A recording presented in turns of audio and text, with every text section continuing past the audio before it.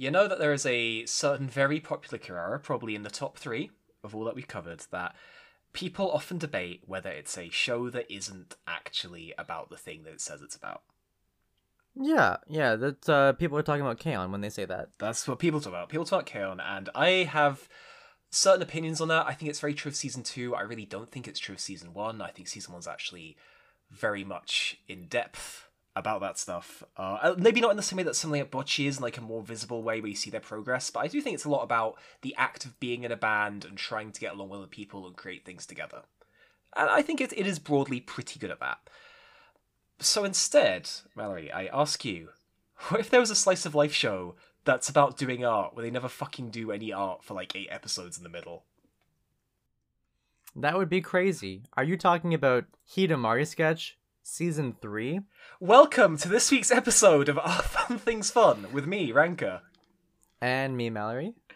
And this week, we are in fact talking about Hidamari Sketch Season 3, or Hidamari Sketch X 3 Stars, or Hidamari Sketch X Hosshimitsu, which I believe is how we're going to be calling it for the rest of the episode. I'm going to be real with you. We're probably going to call it Season 3 a lot, but Hosshimitsu is the title I like to say in no other context. Fair enough. Yeah. So this is the 3rd season of Hidamari Sketch. We have talked about the show twice on the podcast before, and Mallory has talked about it much more extensively and in depth in her own side projects. And yes, we haven't really touched upon Season 3 stuff before because I don't think your project ever really got there, right? No, it did not. Despite some parts of Season 3 touching on the part of the first year of school for Yuno and Miyako that the podcast the side project I was doing would have interacted with, I figured I didn't want to do that because it would have been confusing because we hadn't talked about Season 3 yet. And then also I fell off anyways, so it's all over. It's literally so over, and it's over. But yeah, I didn't get to it, but here we are now. Yeah.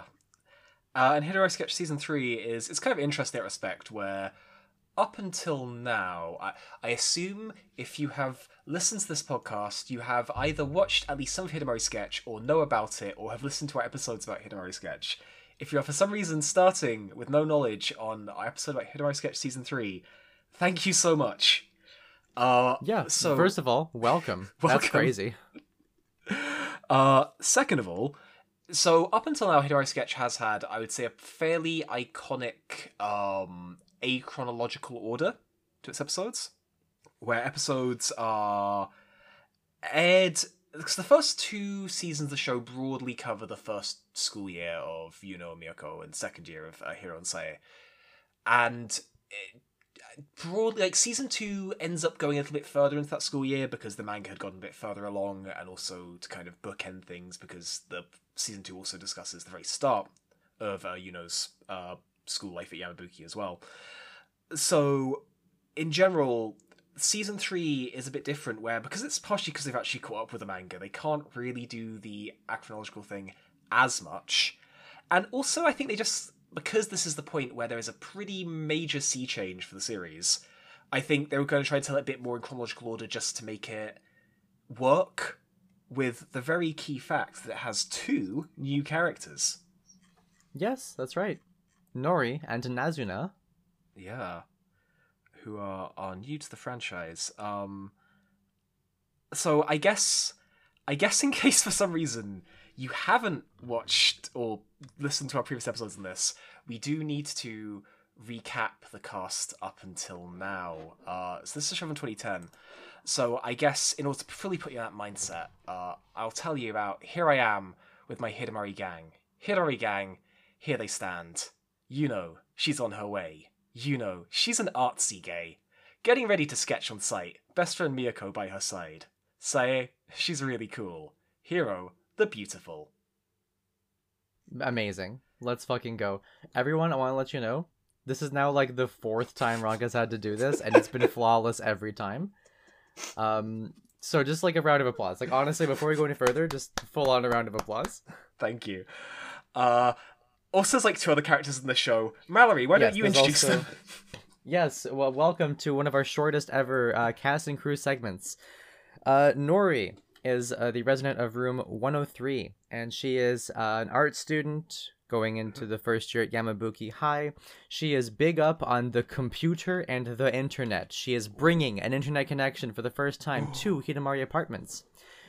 And she's sort of plucky, very honest, and she's got I think she occupies a similar space, I would say, between Yuno and Miyako, where she has the naivety and curiosity of Miyako, and she also has the thoughtfulness and I would say kind-hearted nature as Yuno. Not to say that Miyako is mean by any stretch, but Nori's a cool character. Nori's cool. Voiced by Hitomi Harada, who is someone who mostly does ecchi series. So this is very out of her wheelhouse. Known as Airi in Idolmaster Cinderella Girls, Mizuki from Baketo Test for all of the old heads out there, and then you probably know this one, Asuka from Senran Kagura. I know this one. We know this one, Momoka from Valkyrie Drive. Woo! A Valkyrie Drive Pog, Valkyrie Drive mentioned, etc. If anyone wants to get a screen cap from some scene of Valkyrie Drive where the girl's doing the Yui pose, that would be awesome. And then our other new character is Nazuna, who is, unlike the rest of Hidamari Apartments, she is a student who's local to the area, who's going to Yamabuki High for general education, not arts, and various family circumstances have placed her in an independent living situation while her parents are traveling for business or some shit. And so she is joining the crew as a non-art student. Yeah. And she's voiced by Chiaki Omigawa, the legend.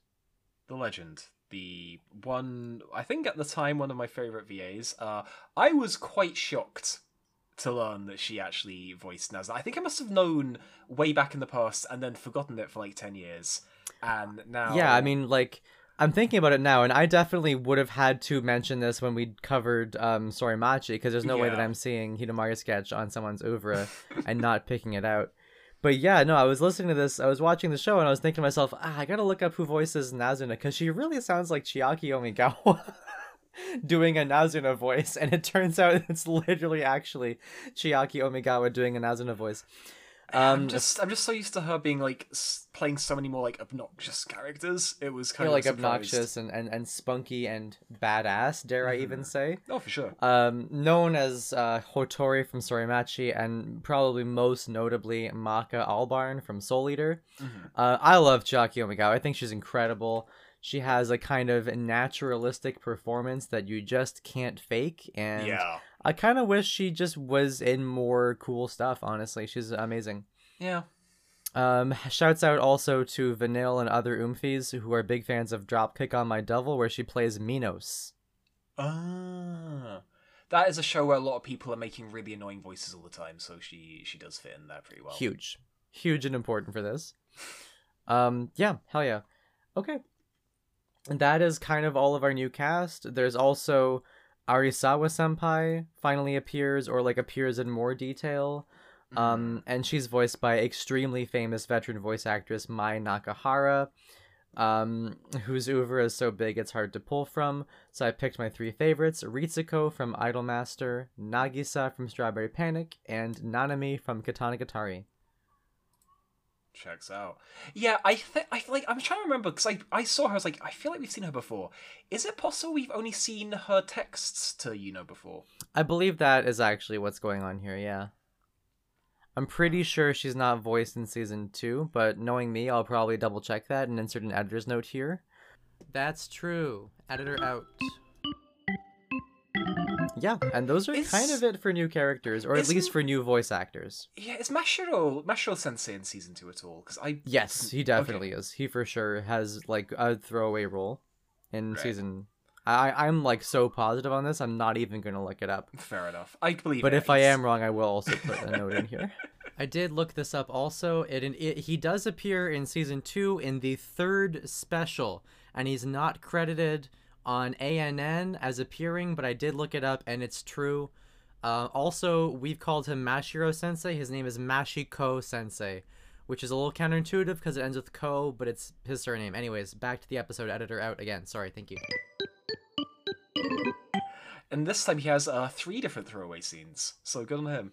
Yes, he's really coming up in the world. So, I guess that's really all the preamble we need, except to say... Yeah, pretty much. Mallory, I will also say, just briefly, the series staff stays largely unchanged from season 2, which is interesting, because we'll talk about that later. Yeah, there's one very major difference, which is the person who's credited as chief director, which, past the point on shows with Shimbo, is the person who's actually doing the direction, is someone pretty new who does not actually have a lot of major Shaft credits to his name. Ishikura Kenichi.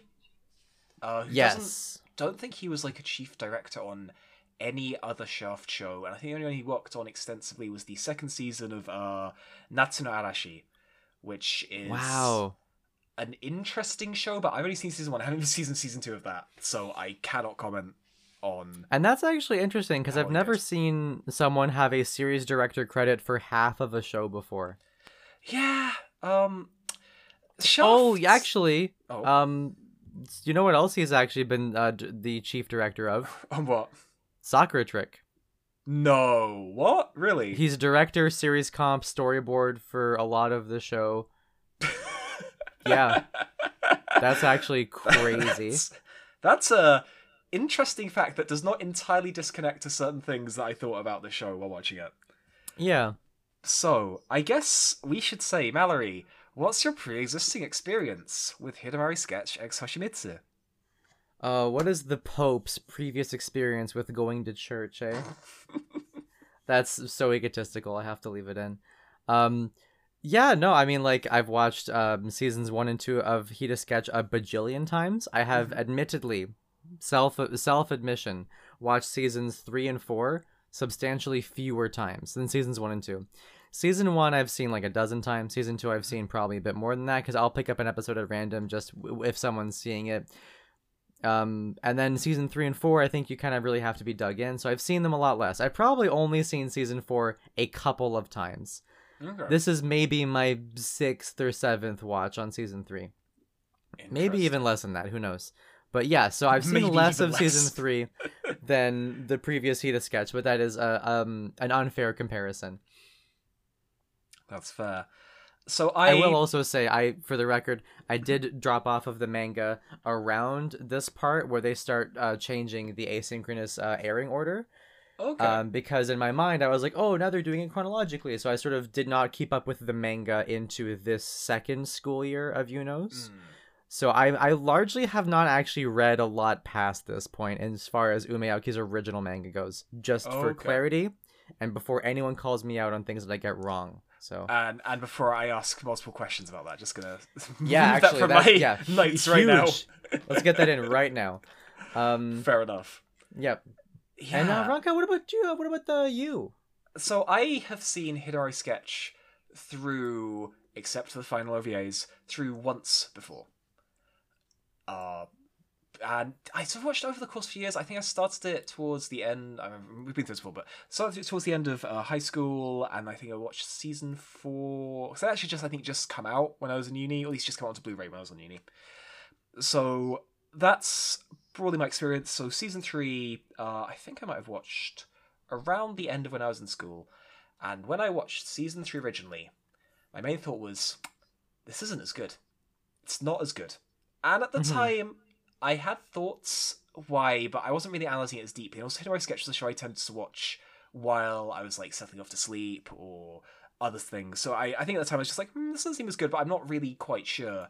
And now with 10 years more experience and many other Kira's under my belt, and also having rewatched the first 2 HidaSketches with a very keen eye and talking to one of the foremost English language experts in the series about it, I'm ready to dig into why Hidamari Sketch x Hosshimitsu is not as good, except for the bits that are as good, but overall it's not as good. I will tentatively, before we expand on it, I will totally agree with you. But I think that the overall change that makes it less good is still very interesting, and I have a couple of things I want to point out about that. I think it's really interesting how it changes. I think something that was also quite fascinating was Superhead. We aren't just covering Hoshimitsu. I mean, Kimetsu. We're also covering Hidamari Sketch XSP, which is not to be confused with the Hoshimitsu specials, which is 2 episodes that came out in like 2012? Late 2011. Late 2011. Okay, late 2011. And this, we're just covering it now because it feels weird to stick it on to the start of season 4, plus season 4 will be covering the graduation OVAs. And it is quite interesting when we compare it to season 3. Even though it's only 2 episodes, it's surprisingly telling 2 episodes, I feel like. Interesting. Okay. Just for transparency, I did totally forget about SP. That's my bad. I did a lot of work to find my good folder again with all the good subtitles, and then I forgot that SP is not listed in the right spot in there, and that's on me. Not on the uploaders. They're doing God's work as it is. I have to get this sorted. Anyways, yes. Fair enough. I did watch the Hoshimitsu specials, because those are labeled Hoshimitsu. And those are possibly things I want to discuss more on SP anyway, so we're all good. So yeah, I guess... So we've discussed Hidamari Sketch extensively before. We don't need to really talk about it in terms of like how much it means to us or how much we attach to the characters. I think let's just go a bit just into the nitty-gritty straight away with this one, I feel like. Yeah. There are 2 new characters. What are your thoughts on these 2 new characters?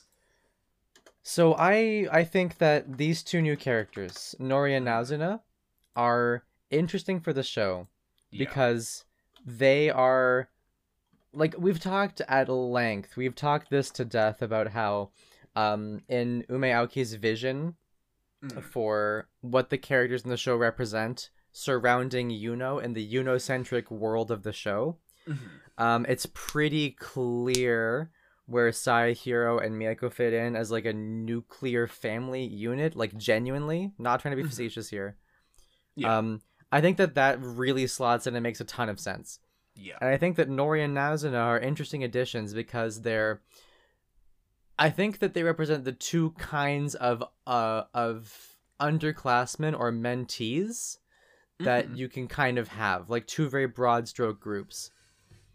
There's Nori as someone who is very competent and brash and ambitious, and I think challenges Yuno's understanding of where Yuno has grown in her learning up to this point. Like Yuno sees Nori and she reflects about how much she's already grown and how other people have it, perhaps despite being younger than her, excelling in different fields already. I think the computer is a good synecdoche for that. I think the use of Nori as the computer synecdoche is really interesting because broadly the show doesn't break too... So this is the 2010 adaptation of manga chapters that I think are mostly from like 2008, 2009-ish, I believe. I haven't super closely checked this. That's by and large fair, yeah. Technically, the Hidamari Sketch is still technically set in 2004 at this point. It isn't really... It plays a bit loosey-goosey with it, and it mostly does not matter. But I think Nori is a really interesting thing where, you know, they talk about the IT revolution a lot. And Nori is a really good way of saying, right, this manga has been going on for several years now. And Nori is simultaneously the 1-year underclassman, but also someone from 4 years in the future, almost. She kind of connects the series more to the present of this person who does represent technology and the onwards progress of time. And I think it's a really deft way to have a character who exists this to introduce more contemporary elements of the show without necessarily breaking the worldview or having characters suddenly whip out smartphones, their own computers, or anything. Yeah, exactly. I like Nori a lot for that, and I think that the flip side of that being Nazuna as like a younger sister for Yuno, someone who is reflective more of where Yuno was at like a year ago and the insecurities that Yuno felt even just 1 year ago. And I think that those are 2 ways for Yuno to reflect on how far she's come and how she can what advice would she give to herself 1 year ago in this like almost this exact same situation. Yeah, I definitely think there's an aspect of that to Nazuna. I think also Nazuna is an interesting place where again, just to be very frank about this, there in the previous seasons there has been the rare moments of what we will call the femme time, where Hiro and Yuno have a hangout. And in this Yup. season, that mostly is now spent between Yuno and Nazuna having this sort of like comfy atmosphere. And to a degree, we can see Yuno definitely doesn't see herself as Hiro. Like, she doesn't feel that level of confidence or that level of, like, being as immediately put together as Hiro has always seemed to her. But at the same time, Nazuna definitely sees her like that. Which, Oh, again, definitely, yeah. It's a really nice way to bring that together. It's one thing I've always really liked about this show is the way they stagger in new characters and the way that everyone sort of has like a little bit of overlap with each other. Yeah. Is like there's actually one particular episode in this season that goes really in detail about this, episode 9, with the one that's called first years and third years. That's I think one of the best ones.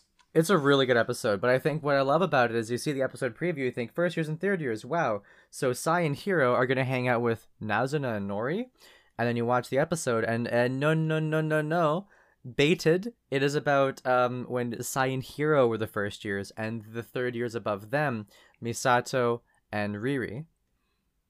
The two Virgin's Empire characters who just walk into Hidamari sketch for an episode. Extremely Kishi Torajiro characters, for real. FRFR.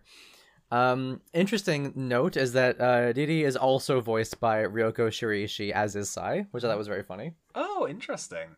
Kind of bold to just put them in a feature episode like that and just like reuse all of her voice work. But you can't tell in watching it, so good work. No, it's well done. I think this episode's great because I think the very previous episode ends on this note of Hiro giving this very supportive senpai talk to Yuno, as historically she is wont to do, and like, you know, something that's very emblematic of the relationship that those two have. And then you skip forward immediately to Hiro being a fresh new student in Yamabuki high school and also in Hidamari apartments, and I think that episode you see a lot of Yuno in younger Hiro. You see a little. I certainly did. I felt that way. Where like she seems imminently less confident and more sort of amazed with Sai's like accomplishments in the field of art that she doesn't feel like she can measure up to. Yeah. And I think that there's that reflection that gives her that sort of Yuno aura for sure, and just the utter mystification and bewilderment at Misato's way of life and antics. Yes, whereas comparatively she is moderately well adapted to how Miyako acts now that she's a senpai to Miyako. Yeah, I also like how Misato's character, whatever we see of it, helps contextualize Miyako's character for them as well. Like, Sai is able to better process Miyako for having known Misato. And Misato didn't even call her slurs, as far as we know. As far as we know. Not in the brief screen time that she gets.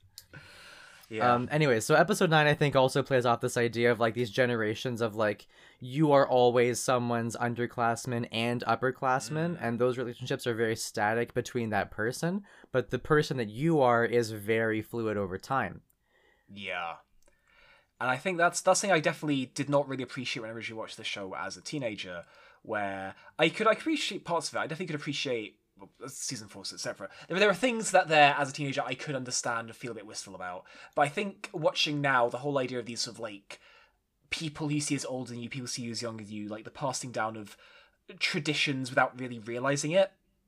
The establishment of tradition, really. Establishment tradition, yeah, being a key part of being in the academic system and being amongst friends when you're that age is really well done. However, I am going to be very artless and just say I don't like Nazuna very much. Boo! Boo! I fucking knew you were going to be an anti-Nazuna hater. So here's the thing, I remember liking her decently when I originally watched the show, but now she's just like... So I have a reason to dislike her that you're not going to agree with, but it does, I think, relate to one of the big issues I had of this season. Okay. Which is... So remember how I mentioned that whole femme time thing? Yeah. Hiro gets fucking nothing to do this season. She gets absolutely nothing. All she's reduced to being like Say's hanger-on almost the entire time, and it's quite sad. Well, to that extent, I think that in the interest of being feminist, I would say that Sai also gets not a lot to do this season as well. Sai gets a lot more. Sai gets like a decent amount of like half episodes or things that have to do with her. So like she gets the really cute one when she's out with Yuno, and they have that sort of conversation about like pushing onwards. I would say the flashback episode mostly still focused around Saya's struggles. We have a Chika episode, which is always about Saya to some degree. And also this is the season where we have the most Natsume focus, who is also the Saya hanger on. Okay. Yeah, that's true. And the Natsume special. That's right. Which is a great episode. I really like Natsume. I was really surprised because I was like, when does Natsume actually become relevant? And it really takes a long time for Natsume's stuff to get dug into, like, at all.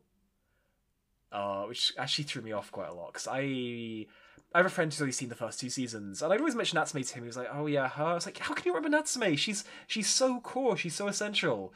And then that was a memory formed by time passing. That was memory formed by time passing. She really takes ages to fucking show up. Her episodes are great, and I think she stands out by being the one reoccurring character who is from the manga and appears consistently and has a relationship primarily with someone who isn't Yuno. Yes. So she is pretty distinct, but yeah, no, she's not important.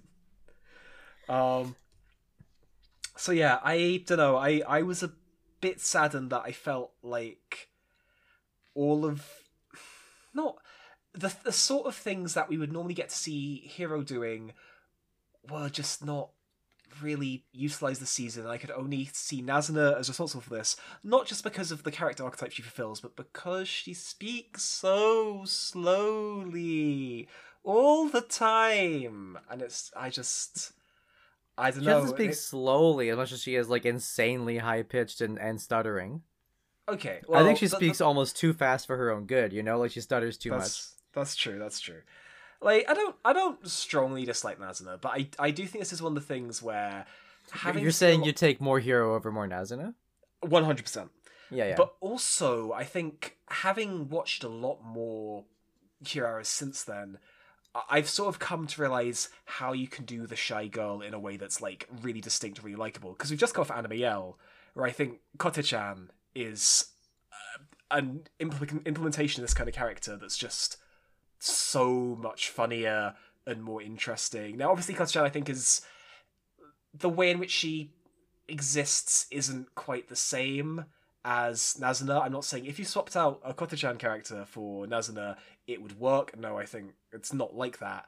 But it really did feel like I felt, compared to how deeply charming every other character is, and Nori fits right in with the other girls, Nazuna really felt like a misstep for me. It's interesting. Honestly, I don't really disagree with you too much, insofar as as I imagine many might say, would take more Hiro over more Nazuna most damn days of the week.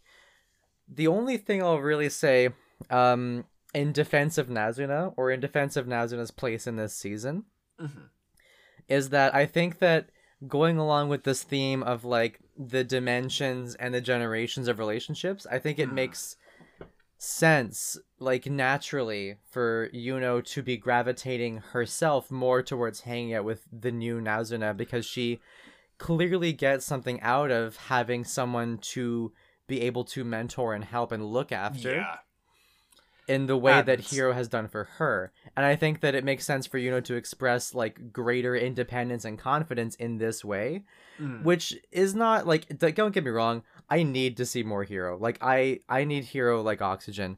But I think it makes sense for Yuno's personal character in this season to be more Nazuna focused, because she's trying out new things and she's getting that confidence and she wants to continue passing it along, you know? Yeah, no, I think that is all entirely true. It is just the very... It's the very shallow thing of, when it comes to Hidamari sketch, you know, me and Mallory are suddenly, we actually are the Kinara analysis podcast. We like looking into motifs and themes, but I have to go to a certain basic level. I want the girls to be funny. And to be amused where is my friend? Where are my friend? Pretty much. Yeah. And it's how it is, and I think thematically Nazuna works great. I just wish she was funnier and didn't speak so fucking slow, or didn't have such long lines due to the manner in which she speaks. Fine. Yeah, that's fair. Can I say what my biggest thing with like the letdown for me about this season coming off of 1 and 2 Yeah. is simply the way it tends to look. Yes. This is one of the really big issues with Hoshimitsu. It's basically a normal show.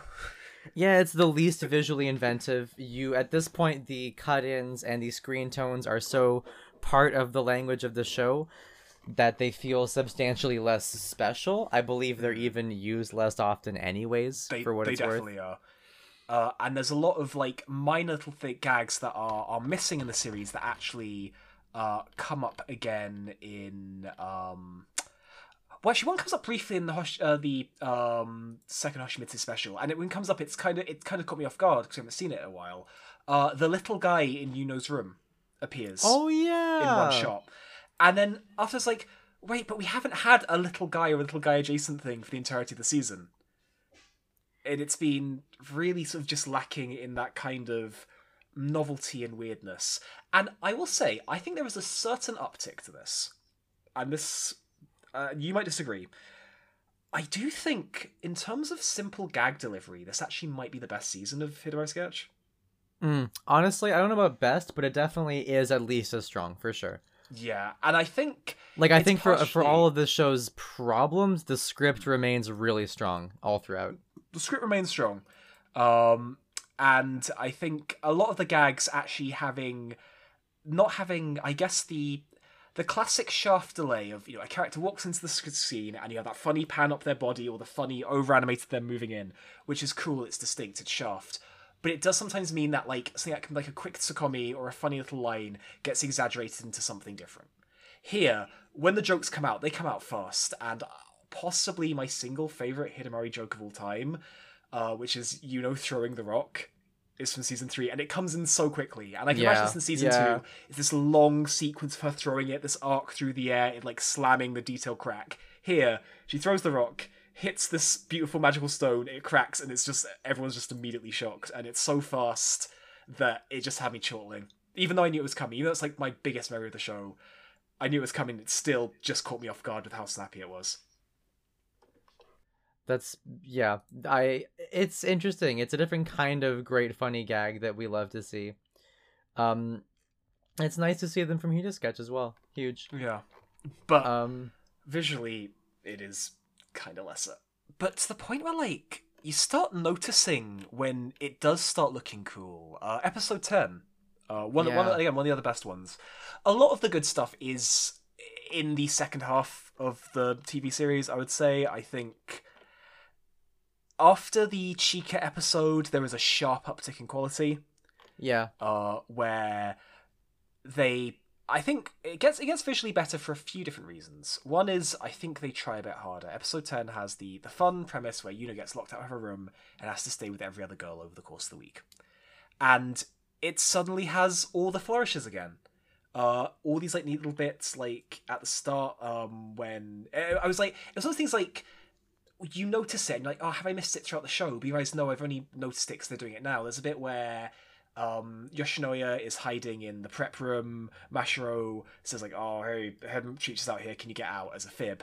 And each time we cut from the door of the prep room to the posters on the side, we get two different posters. Yeah, the posters are different. The different, and it just hasn't been doing that sort of trick throughout the show, and it felt not as much. So refreshing to see that back. Yeah. Another thing I liked in episode 10 was when they're doing the little framing device for each new day in a new apartment. It says orange X yellow or orange X pink or whatever. Yeah. I really like that they put the other girl, all the girls as symbols are in pairs. Yeah. Orange and yellow for Yuno and Miyako is citrus. They're both orange and lemon. And then for Nori and Nazuna, it's I believe it's hydrangea for blue and then snowflake for white. And those are both seasonal things. Okay. Those are winter and spring, right? Why is Saez an aubergine? Okay, Saez is an aubergine because the eggplant and the peach are both seeded fruits that aren't citrus. Interesting. There you go. That's a deep take. No, the whole time I was watching, I was like, oh, that's right. And then purple and pink is grapes and peaches, and then it's an eggplant, and I just felt like an idiot. And then my thesis falls apart immediately. But It was really like this is Miyako the chose things. that representative. It's the little things. That episode also has my favorite gag, which is Yoshinoya's extended, impassioned speech in the bathroom about running away from home being valid and amazing, especially if you're 32 years old. That one's there's that also bit where like she's That's her greatest monologue. It's so good.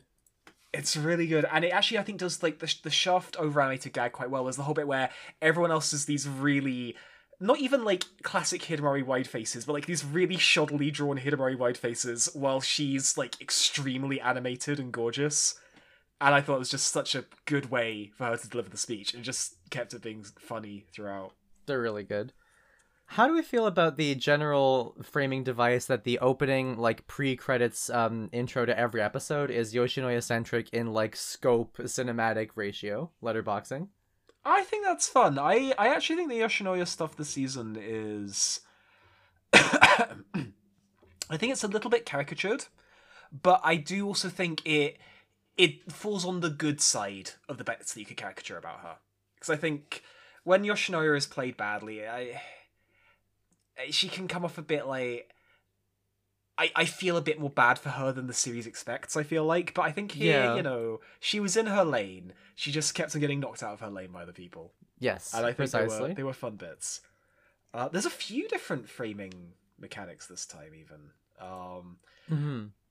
In fact, to actually acknowledge... acknowledging the fact it's now in chronological order, there is a story arc that runs throughout the whole show. Yeah, that's right. The calisthenics story arc. The Taiso gang grows in Taiso power. Gang. It's a very cute little bit at the start of each episode. Well, so there's technically two arcs, and this is the thing I did not notice. I was wondering if you could inform me about this, because I decided not to go back and check this. So throughout the show, Yuno starts getting to radio Taiso because, which is like the Japanese classic morning radio exercises, because she feels like, I should probably do this. It probably helps quite a lot. And slowly all the other girls join in one by one as they see her in the morning. Now, they're currently doing this in the garden, where quite early in the series, they plant some tomatoes that by the end of the show are fully grown. And the finale is the beautiful Tomato Feast Festival, which I gotta say... I needed that so bad. Ooh, I fell off. I needed the Tomato Festival. The amount of Italian flags in this fucking episode. Oh my god. Oh my. How I'm cooking so good. Sorry, go Google Gennaro Cantaldo. Yeah, sorry, your question though. Do we get to see the tomatoes growing over the course of the series in the calisthenics scenes? Okay, they definitely map in real time to the calisthenics, but I think the trick here is they don't actually plant the tomatoes that early in the show. It takes the Home Depot trip. Yeah. So they're not in the ground until episode 5. But one thing I like especially is that episode 12 is the tomato feast where they pluck them, and then it goes back in time a little bit for the first special, and you can see the tomatoes in that state of like almost ripe in like a week or so. And then I think at that point you go, oh yeah, the tomatoes were always there. I also like that they talk about getting the plants and they just don't discuss the tomatoes until it's tomato time, because that is how having a tomato plant feels like. It's like you can't even like look at it or think about it, because the temptation to pluck too many green tomatoes is just brutal. A fried green tomato does go hard. I will stand by that. The South got that one right. Enjoy a nicely done green tomato, because I also used to grow tomatoes with my mum, and there was always that moment like, oh, the tomatoes are ready, are they though? But then you don't wait them too long, and you don't want to accidentally like wake up one day and you find the snails have been all over them. It's a delicate balance. And speaking of delicate balances, yes, why is the show actually the bear? Because all they fucking do is cook for like half the show. I'm not gonna lie. When you were talking about, oh, there's an art show where they don't do art anymore, I was like, yeah, they're in the fucking kitchen, baby. They're doing culinary arts. How to work bread, cheese, and dough from scratch. Sorry. No, it's It's true, and it's one of those things that's really up and down because I like it in theory. I really like it conceptually because what this season I think is really invested in is A, it's the comedy, and B, it's invested, I think, in the coziness of Hidamari Soul. Which obviously has always been really key to things. Hidamari Soul was mentioned as the secret fifth character of Hidamari and all that. Well, now it's the seventh character. It's the seventh character. Actually, no, it's still the fifth. There's just the sixth and seventh. Yeah, so now Naozu has a seventh character. Insult to insult for her. But the thing about that is that I do think it ends up kind of cutting off some of the more interesting aspects of the series, where the things that the characters bond over for the most part ends up being food and not art, which I think is a little bit of a shame. And it also means that Hiro in particular kind of gets reduced to the food machine. I don't think we see her do a single piece of art over the course of the show, which No, we don't. But also, I think, okay, a more half-hearted defense. Are you ready? Okay, sure. I think that there's two really good reasons for why the show takes such a big food focus in this season. Mm-hmm. I think for the one thing, you have Yuno's increased confidence and newfound senpai capability. And I think that this translates over into her being more confident with her schoolwork, because she does have that early thing where she's talking about solids, shapes, or information. Like she's picking her major, right? Yeah. Solids, planes, and planes, solids, and information. She's really agonizing over her major. This is also one of the big Hiro moments in this series, is when Hiro talks with her about like what she picked and why she picked it. Mm-hmm. And then Yuno sort of realizes, you know what, I should just sort of go with my gut. There's no real wrong answer. The world is open to me, and I should stress less about school in general. And then she talks to Miyako, and Miyako goes, oh yeah, I rolled a die. And then she goes, oh, I should really stress less about school. And then I think for the most part, she just seems more comfortable with her day-to-day schoolwork in a way that is nice for her. And I think that, you know, if you go down the Maslow's period, the base layer is not failing school, and then the second base layer is eating really well at home. So I think it just makes sense to go in that progression.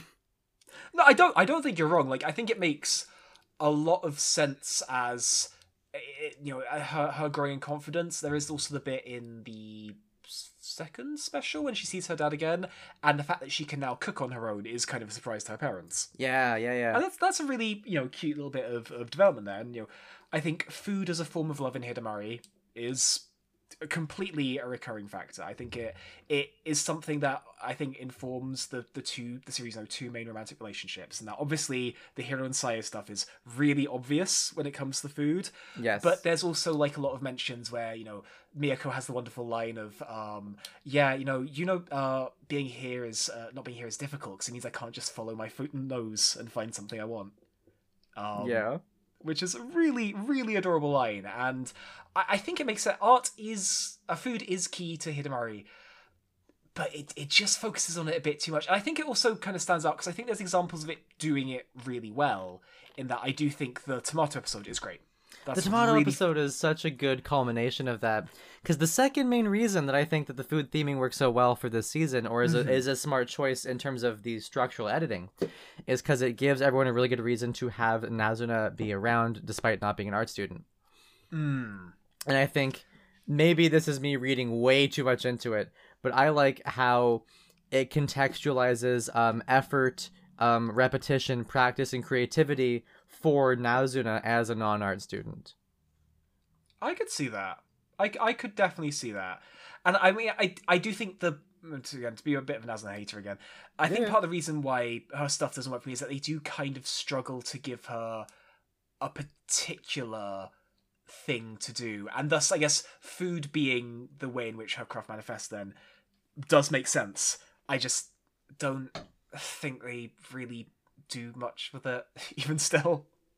I get you. I am more than happy to agree to disagree on this, because I don't dislike Nazuna as much as you do, or I don't have as much issues. I like Nazuna. Hell, I even have her fucking hair tie in my name. I just have a couple issues with her. I not my problem, frankly, but I hear you on that, and I don't disagree. And the second thing is, I will never be complaining about a show being more food focused than before. So that's simple. Yeah, like I hear you, and I actually agree with you. It's just I like those things. That's that is fair. I suppose one thing that I think did marry together the growth and confidence aspect, to not necessarily making it about schoolwork as much, is in SP episode 1, where they go to a sculpture exhibition of a real life modern sculpture, which is really fun because obviously it's none of them are particularly a discipline any of them are too used to. And I think in previous bits, big bits where sort of approach this with a very sort of like meditative or worshipful sort of approach, like, how can I possibly keep up with this? Whereas here, there's this really, really fucking funny bit where they all try to figure out what the name of a sculpture is. And everyone has different levels of trying to be artsy about it or just being jokey. And obviously, the name of the sculpture ends up being a metallic cylinder. And Naz and Nori are the ones who actually go for the artsiest names, which is quite fun little aspect. And it's kind of cute that you've seen, I think getting a bit more playful in how she approaches art in scenes like that. And I would have loved more bits like that, I guess. Like, so I think that's still, you can still have the girls hanging out and not necessarily have to be doing schoolwork, but still like tying art as a theme into that. Yeah, is something I think they could have done a little bit more of. And similarly, I think some of the food stuff kind of starts going in like the, to me, not so strong direction. Some of the bit where they go to the fucking family restaurant, which is, I guess, Anna Miller's, I guess, because they're wearing the maid outfits. And that bit just feels like this doesn't really feel like anything. It's also a way less cool version of the girls go out to do a communal activity scenes that we've had in season 1 and 2. This one just feels blander. It's about food again for some reason, but it's also not really about food because it's just a family resu. It doesn't really have that many good jokes. The main bit is that it has a lot of landlady, which is always awesome. I like that part. That was good. But then I think for that reason, Mallory, you should go and watch SP episode 2 again. Yeah, that probably. Has, I think, some of the best landlady moments. Yeah. In the whole Hidamari sketch. I do want to say the diner episode is, the diner episode. Side note, I was thinking a lot about, because the day before I watched this episode, I had a long conversation with a friend of mine who we were walking home at some point, and he was asking about like something Denny's in Japan, and I explained what a family restaurant is, and I was verbatim saying it's not quite like a fast casual steakhouse, and it's not quite like a diner, but it appropriates the visuals of a diner from like an era of like the 50s and the 80s that kind of never existed in North America. And then to see the subs call it a diner universally was just very jarring for me. I'm actually fine with the translation of family resu. I don't think it's a bad translation, but I had just been thinking about how the family resu is not quite a diner. And granted, there's no easy way to translate that. I think you just call it. No, you can't call it anything. You can't. Whatever. I need to move past this. No, I'm going to continue about this bit because this bit gets also really funny as a Brit, where we don't really have diners. We have cafes, but a cafe is too many steps. Like caf is in cafe or cafeteria. Caf. What the hell are you talking about? What's a caf? It's a caf. It's a caf. It's is that what English. Fucking Witherspoons is? No, that's a pub. That's a pub. That's a pub? They sell alcohol there? Pub. Yeah. Wow. I did not know Witherspoons had alcohol. Wait, so what's fucking... Then what's Greg's? Is Greg's... Because I think of Greg's as being like Tim Hortons. Greg's is Timmy's, yeah. Okay, Greg's is Timmy's. Is that a caf? No. That's Greg's. Okay, what's a caf? So a caf is like... So have you heard like the full English breakfast? I know what that is. Yeah, it's iconically the place where you would go to have it. So they're normally open in like daytime hours. You go to them, you have a big like plate of fried food, have some coffee, some tea. They might do milkshakes, whatever. It rests like in terms of like actual, I guess menus are actually a little bit similar to family resus, and I guess diners. Though I've never really been to a proper diner. Okay, I think cafes and diners sound the same to me. Yeah, I broadly refer to cafes as diners when I'm talking to Americans. Okay, gotcha. I've never heard the term caf before. That's a fun one. That's a new one. Nice. Anyway, but back to Hidamari sketch. Season 3. Sorry. The other thing I like about that special is that in the same way that they are LARPing as normal high schoolers as like a funny bit for them, I also felt as if the entire season was LARPing as a normal slice of life show. So I thought that was a funny parallel that stuck in my head a little bit. That's interesting. I don't think that was intentional. But It's not intentional, I don't think, but it was something I thought about a lot, actually. And then Oya-san is sexy. The Miyako pregnancy jokes are crazy, and Nazuna ordering baby food is also crazy. And then finally, it ends with the Natsume backstory. So in my opinion, perfect special episode. Would not change a damn thing. The Natsume special is really good. She's in the fucking Super Cub dimension until she talks to Sae once, and then she gets her life fucking ruined.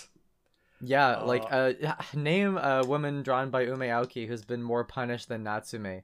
You can include the entire cast of Madoka and you still won't even get close. You can combine them and you even fucking get close. Yes, that's all the right. fucking bits where like Hiro is just really nice to Natsume are just so...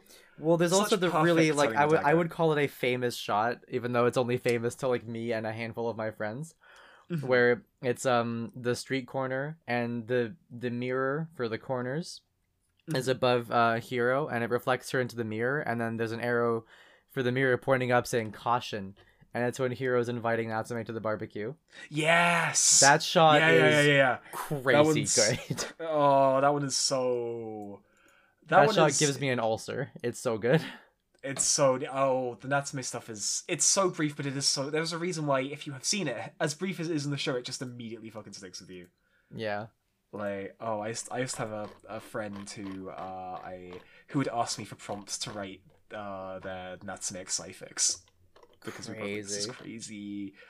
I will say, I want to weigh in with you about, because this is actually one reason why I thought you might not have as many things to think about season 3, is there's not as many really nice Hiro and Sae moments. There's not, but there are some ones that feel very like plot relevant in a way that is sweet. Like the theme of the episode touches on it in a way that isn't just like a nice little background texture. Yeah. Like Sae and Yuno going to the cafe, and then Sae coming home and getting her little baby doll coffee double.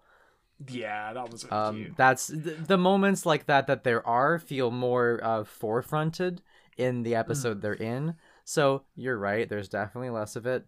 But I think also there's less of all of the stuff between all those classic pairings in general, because you have the new cast to introduce. And I would honestly chalk up the first half of this season being weaker just because they're introducing new people into an ecosystem. That's so tight-knit, though. It's really interesting, because I think there was a degree to... There was almost a realism of, we've got these new people in, but they aren't really interacting with the old people because they don't actually know them that well yet. And I think in a way it makes more sense that they have this kind of gradual integration rather than now they are suddenly good friends of the main characters. Yeah, it feels realer, for sure. It feels realer, but it does also mean you get like 6 episodes of like... Oh, no, there's like 3 episodes of being like, are Nazo and Nori going to be in this episode for like more than 5 minutes? And like, no. No.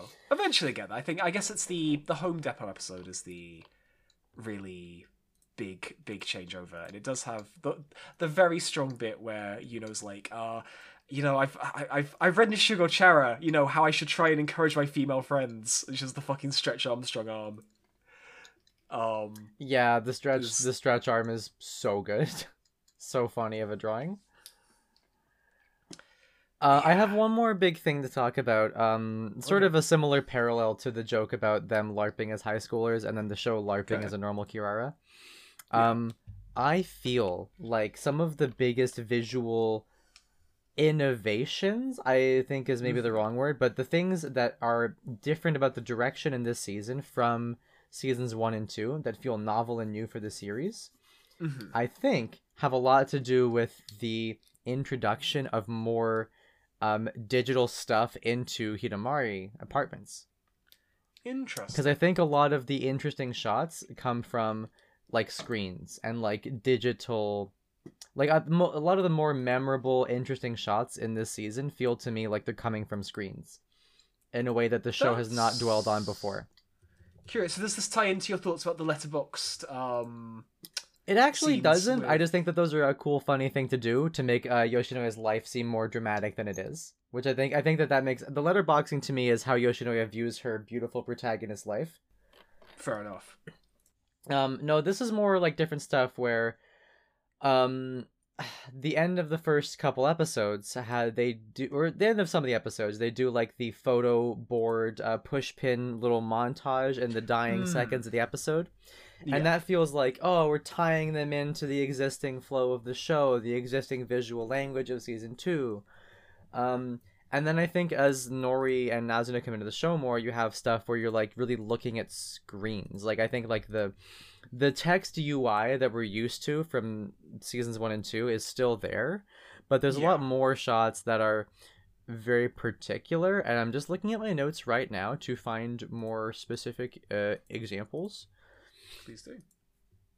um when Chica visits and they're looking at the phone, and you get this way more detail of the phone UI and the menu than you would have before. And she's looking for the photo, you're seeing like the gallery and it's the entire screen for like a good while. And I think that those are interesting cuts. There's a lot of stuff obviously when they use the computer at Nori's where you're like the entire screen is just filling the full frame of the camera. Yeah. And I think that those are fun. First of all, those are crazy nostalgic to look at now because they're like almost 20-year-old computers that I remember using when I was like 10 years old. So those are entertaining for a totally different reason. Those, actually, just to briefly talk about the use of technology, just briefly, not to distract your point, but one, yeah, it's kind of interesting how even at the point these episodes aired, these would have been slightly out of date computer totally, setups, for sure, yeah, which is really interesting. Also, I think one of my favorite, I guess, more art-specific jokes in the show, which I thought was really fucking good, is the bit where Miyako is freaking out about the computer graphics, and it's like, SGI, and like, you mean Sugoi, right? But also, SGI reference to Silicon Graphics, and that like graphical standard of like being the high point of CG in the early 2000s. So I thought it was a really fun funny deep cut art joke. That is a good one. I like this one. And so another thing, I think like the show is showing more digital technology in greater detail and fidelity, and with more love and care. I think they're also showing that the art can still reflect through these digital modes, and this is like new for Yuno, especially as someone who's grappling with her understanding of art to begin with. To be shown these brand new modes of expression is like it's compiling her interest. I'm just gonna link you this screenshot where they have that shot with the tomato harvest, and this is a famous GIF of Tumblr for people who have not seen this show but think it's very funny with no context, where they're taking photos of each other on their flip phones, and the camera pulls up and it turns Miyako from normal proportion to the classic wide head chibi. And then the tomato in the background gets like a painterly quality to it. And it doesn't look like pixels, and I don't think it's supposed to. I think it's just reflecting like, the photo through the phone is art in a way that Yuno is starting to appreciate. That's fair. And I think these are definitely, things that are there. There's still a lot of little subtleties in the show, but say it's like, oh man, I wish they'd done something more with this. No, you're right, but here's the other thing. I think that you can see more actual use of digital technique in the animation than in the previous two seasons. There's something in particular about a lot of the gradient work on like their hair and eye highlights that looks really like early digital in a way that's jarring there's like the white compared to season 1 and 2. They have that almost looks like air. What would you call it? Airbrush. Airbrush tool stuff. It looks kind of crazy, but I think that like little touches like that make me think: were they genuinely using more digital original techniques in this season? And these things feel connected in a not meaningless way to me. That's interesting. I mean, I would say the original Hidamari sketch is already still completely a product of what you could do with digital anime. It is. It is in terms of how you make it, but in terms of how it ends up looking, I think that there's more digital result in season 3. Like season 1 and 2 is all about the collage of the reel, right? Yeah. It's like anti-digital. It's like analog animation. It's collage. Yeah. And those techniques are not possible without digital like systems. But they don't look they're not like I don't know how to say this. They're not like digital formalism in the way that season 3 kind of looks to me. I kind of see what you mean. I suppose what I'm also imagining now, and this is not what I expect the show to be, but now I'm imagining the Hidamari sketch looks a bit like a Gohan show, and I'm kind of fucking Like loving it. this season 3 looks kind of like a Gohan show for Shaft. There are aspects. You know? Yeah, I'd say that's things what like I'm saying though. the hair highlights. Yeah. It doesn't use CG enough to be a Gohan show though. It That's doesn't. the major It should have difference. more CG, but there are CG pans around the building. That happens a lot. Intentionality or not, it's the lens by which I view season 3. I don't think it's entirely accurate. Like I do think there is a different visual style that comes through. I have a much less. Unfortunately, this is now a more negative thing to say again. Since this is go back on this episode. I like how we just can't bear to say anything bad about Hidamari sketch. Yeah. Or at least we have to like couch it, whereas in another show we would simply talk about it. Yeah, well I think a lot of this is also comparative. And there is something that really stood out to me. And at first I was like, did they misremember this? But I went back and looked, and then also in SP, I was like, oh yeah, no, they did change this. For some reason in this season, all the bathwater is translucent. Yeah. That is rather true. than being opaque. And it's a really weird effect because everyone has mannequin bodies. Yep. And it just looks really odd, and I don't know why they decided to go for it. Because SP, which was actually directed for real, apparently, by Akiyuki Shinbo, then goes back to the opaque bathwater. So I guess Weird. it was just like something they thought. And I would say overall, you know, Ume is famously a woman who likes drawing kind of edgy stuff, and that comes through into Hidamari Sketch. Season 3 generally has less of that, which makes the bathwater change... I can almost see what the idea was, that by removing this aspect of obscuring it, it makes it almost more desexualized. But it just doesn't look very good and just feels weird. To break with tradition, especially. Break with tradition in such a notable way. I don't know. It stood out to me. Thought it was a bit strange, but again, doesn't really affect anything. But it's just like, as you say, just think about Hidamari Sketch Season 3 doesn't really... It still feels like Hidamari. I'm not saying anything ridiculous, like, it's not actually real Hidamari, but it does feel like... This is a post-K-On! World. I'll put it like that. I think what the expectation is for a slice of life show has already shifted radically in the 3 years since Hidamari Sketch came out, and Hosshimitsu reflects that. And I think in many respects, I liked it more when it didn't reflect that. Yeah. But yeah, I don't know. I'm sounding pretty negative, but it's partially because it's Hidamari Sketch. Like, even its worst days are still better than a majority of what we've watched. But it does start putting it into competition with other things we've watched. While season one, because it's been influencing the field, you know. Yeah, season 1 is incomparable to anything else we've watched. Season 2 is more comparable, but does things in such a special way, in such a detailed and heartfelt way that it still stands apart, and it still has crazy visuals. This one, you know, at the end of the day, what's the difference between how this looks and how Achikochi looks? No, I didn't actually mean that. Don't cover me. That's Snipers, crazy. no, go away. No, the bait no. was Okay. too weak. Okay, but no, jokes aside, I guess it's like I now have to start comparing it to Anime Yell and Stellar no Maho and stuff that's a bit more conventional, and I don't think it quite holds up to those in terms of being a more standard. So Stellar Maho is more comparable to Hidamari Season 2. But yeah, Anime Yell for sure, or I guess for something that I like a bit more than you, Hana Yamata. I would probably take Hana Yamata over Hosshimitsu. Damn. Which is not an opinion I say to agree with. And to be fair, this is partially thinking about the first half. The second half is generally... It's all pretty solid once we get there. Oh, yeah. I think Flashback's great, the Brick episode's great, the Instant episode's great, Tomato episode's great, the Yuno Sleeps at Everyone's House episode is great. Episode 8, I have a bit that's going to be a regular bit for the Hidamari episodes that I'm going to do, but Mallory, is there any best funnies or best anything else's you'd like to do first? I mean, gosh, there's so much best of many.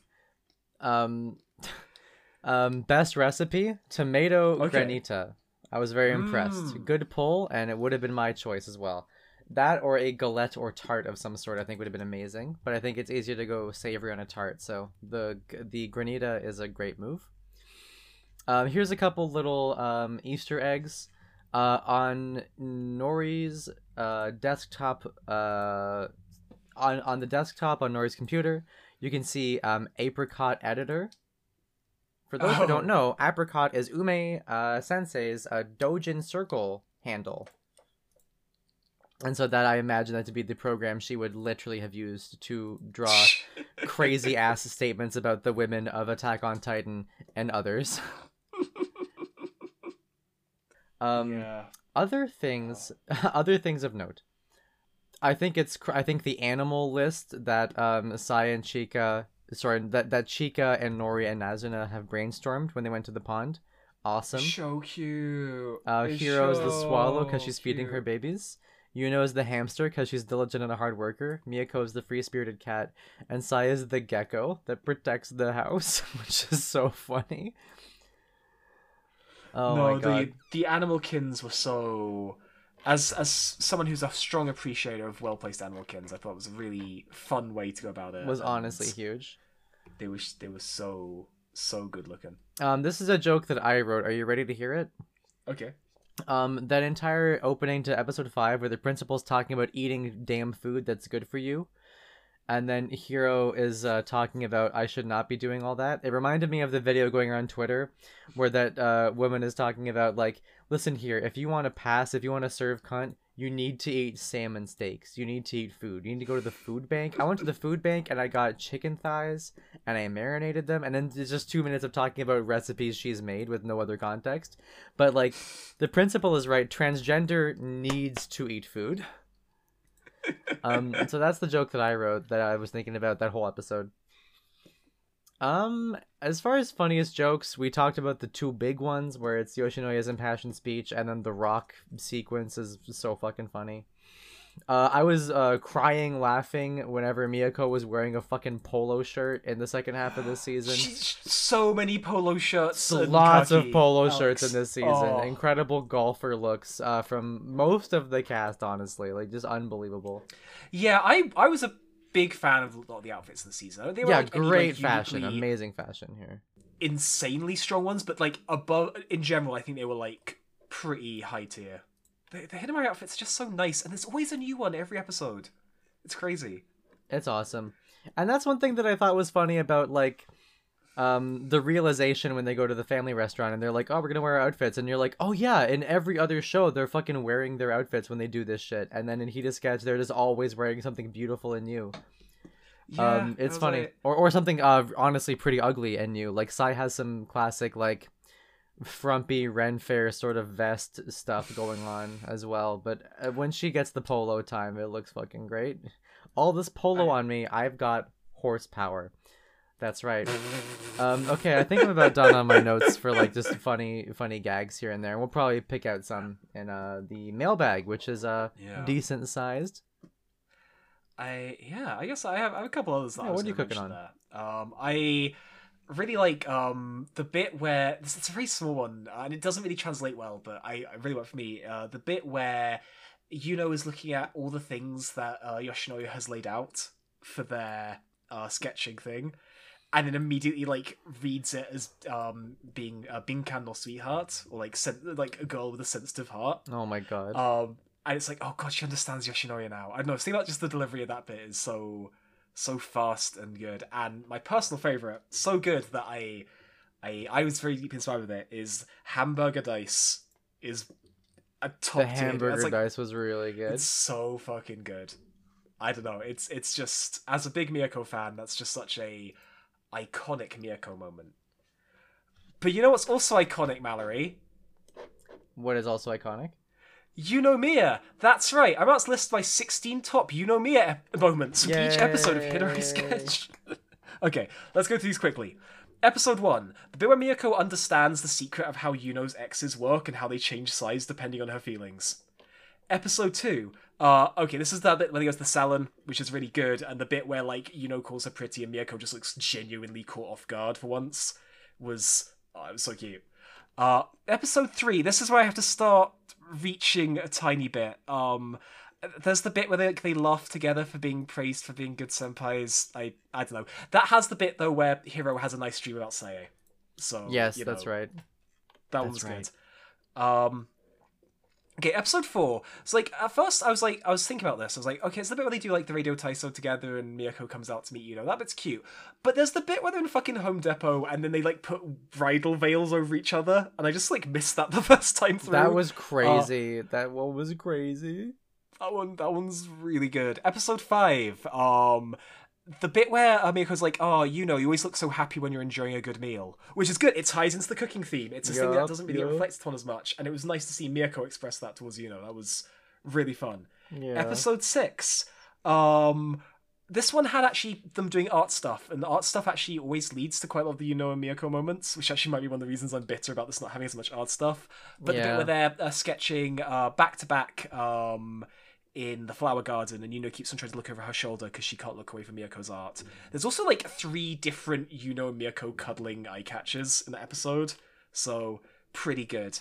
Episode 7, this is the Chica episode. I was kind of reaching for this one, but they do the pinboard with all the pictures, and in the final picture, everyone else is mostly just standing around or like gathered around Chica, but for some reason Yuno and Miyako are off to the side doing like the trust fall thing, which I didn't really get why, but it was really cute. Yeah. Episode 8. In my notes, I have this as just an entire episode of best Yunomiya moments. This one also has a very good small Saya and Hiro bit when Saya grabs Hiro to... I forget why, but it's good.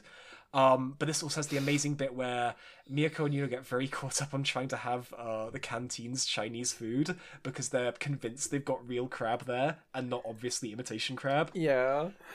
Which is a really good gag that they keep quite subtle and never fully explain, but it's really good once it comes in. It was really cute seeing them be like an idiot couple again because I didn't get as much of that this season. But there's just a lot of strong bits here. Also, this is a bit I don't really like sometimes, but the bit in the end of episode preview where Yuno says, I want to be a mummy, and then Miyako the Me goes, I want to be a daddy. Was... Yeah, that did get me. This show uses it so infrequently that they get to pull it off. And Miyako is kind of daddy, so it makes sense. Wow. Episode 9, again, this was has past the flashback bit. Oh, bit in the flashback I wanted to mention that I thought was an example of where they still have some of those really subtle, strong character moments. Again, like the reflection of Hiro in the mirror, is the bit where Misato is asking Hiro for corrector fluid and is like jogging on the spot while Hiro very placidly reaches over and gives it to her. And then as soon as it's given and the door's shut, Misato just starts walking normally again. Yeah, she's like insane. And she's all facade. I love it. It's so facade. That's a really interesting bit of character work to her that was neat. I didn't pick up on that. That's a really good call. It adds to the Diddy and Misato's seeming like they're Kishi to Aijo characters. But yeah, this was another, in the present day part of this episode was another art section. And the bit where Yuno gets really excited to see Miyako's panties. Classic Ume moment. Pretty strong. Crazy. Episode 10, the bit where Yuno stays at everyone's places. Duh, obviously. But it does also have the bit where Miyako leaps onto Yuno's balcony to get her panties. Crazy. The love. Pretty crazy. Episode 11, this one has a lot of Yuno and Miyako hanging out when they go and see Nori's computer, but not that much actual stuff between them. Although it does have the bit where Miyako sees how Yuno slowly get worried about the others graduating and then just like silently is looking over her without saying anything, that I think was quite sweet. Also a lot of cute body language in that one. Episode 12 actually didn't have much because it was everyone hanging out, but it was cute. And I also like whenever Miyako refers to Yuno using mask phrases, like when she calls her senor. It's oyabun in the Japanese, but that's still a mask phrase, so that was fun. Hosshimitsu special one. So building off the mummy and daddy bit, the best Yunomiya moment is the bit where Miyako pretends to be pregnant. Special that 2 was crazy. Best one is there actually really isn't one, but that's fine because Natsume was lifting that one up for that episode.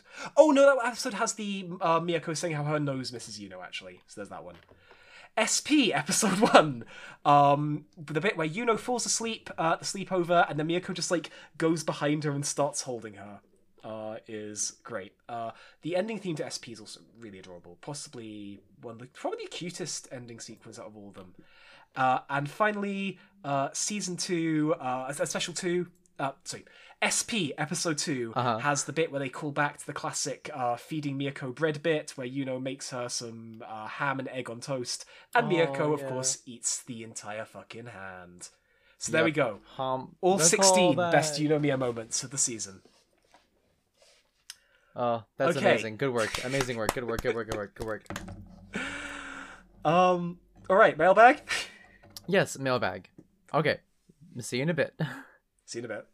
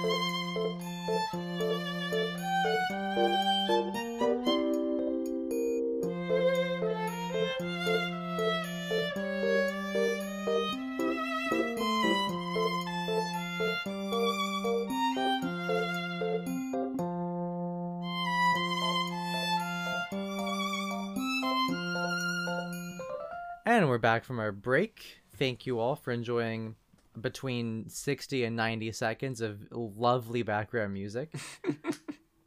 Before we get into the mailbag, we usually do, of course, the shipping section. However, this being our third time around the block here, you guys know what's up. I will instead use this time to briefly mention that the Yuno and Arisawa stuff is surprisingly potent to me in particular. There's something about the episode with the flashback where she meets Arisawa for the first time. And I think also the way that plays into the first year, third year thing that some other episodes in the show is doing. I really like how she picks up her phone and goes, "Oh my god, her voice is beautiful." And she goes there and lets herself get drawn for like 3 hours. And then her friends are like, "Hey, are you good? You're like across the street, right?" I don't know. That shit just seems like fertile ground for fan fiction. So if anyone knows if anyone's written any good ones, let me know, I guess. But yeah, other than that, I mean, it does continue the trend of Yuno having a older woman who she briefly falls desperately head over heels for an episode. Yes. Instead of Kishi-san, it is someone more in her range.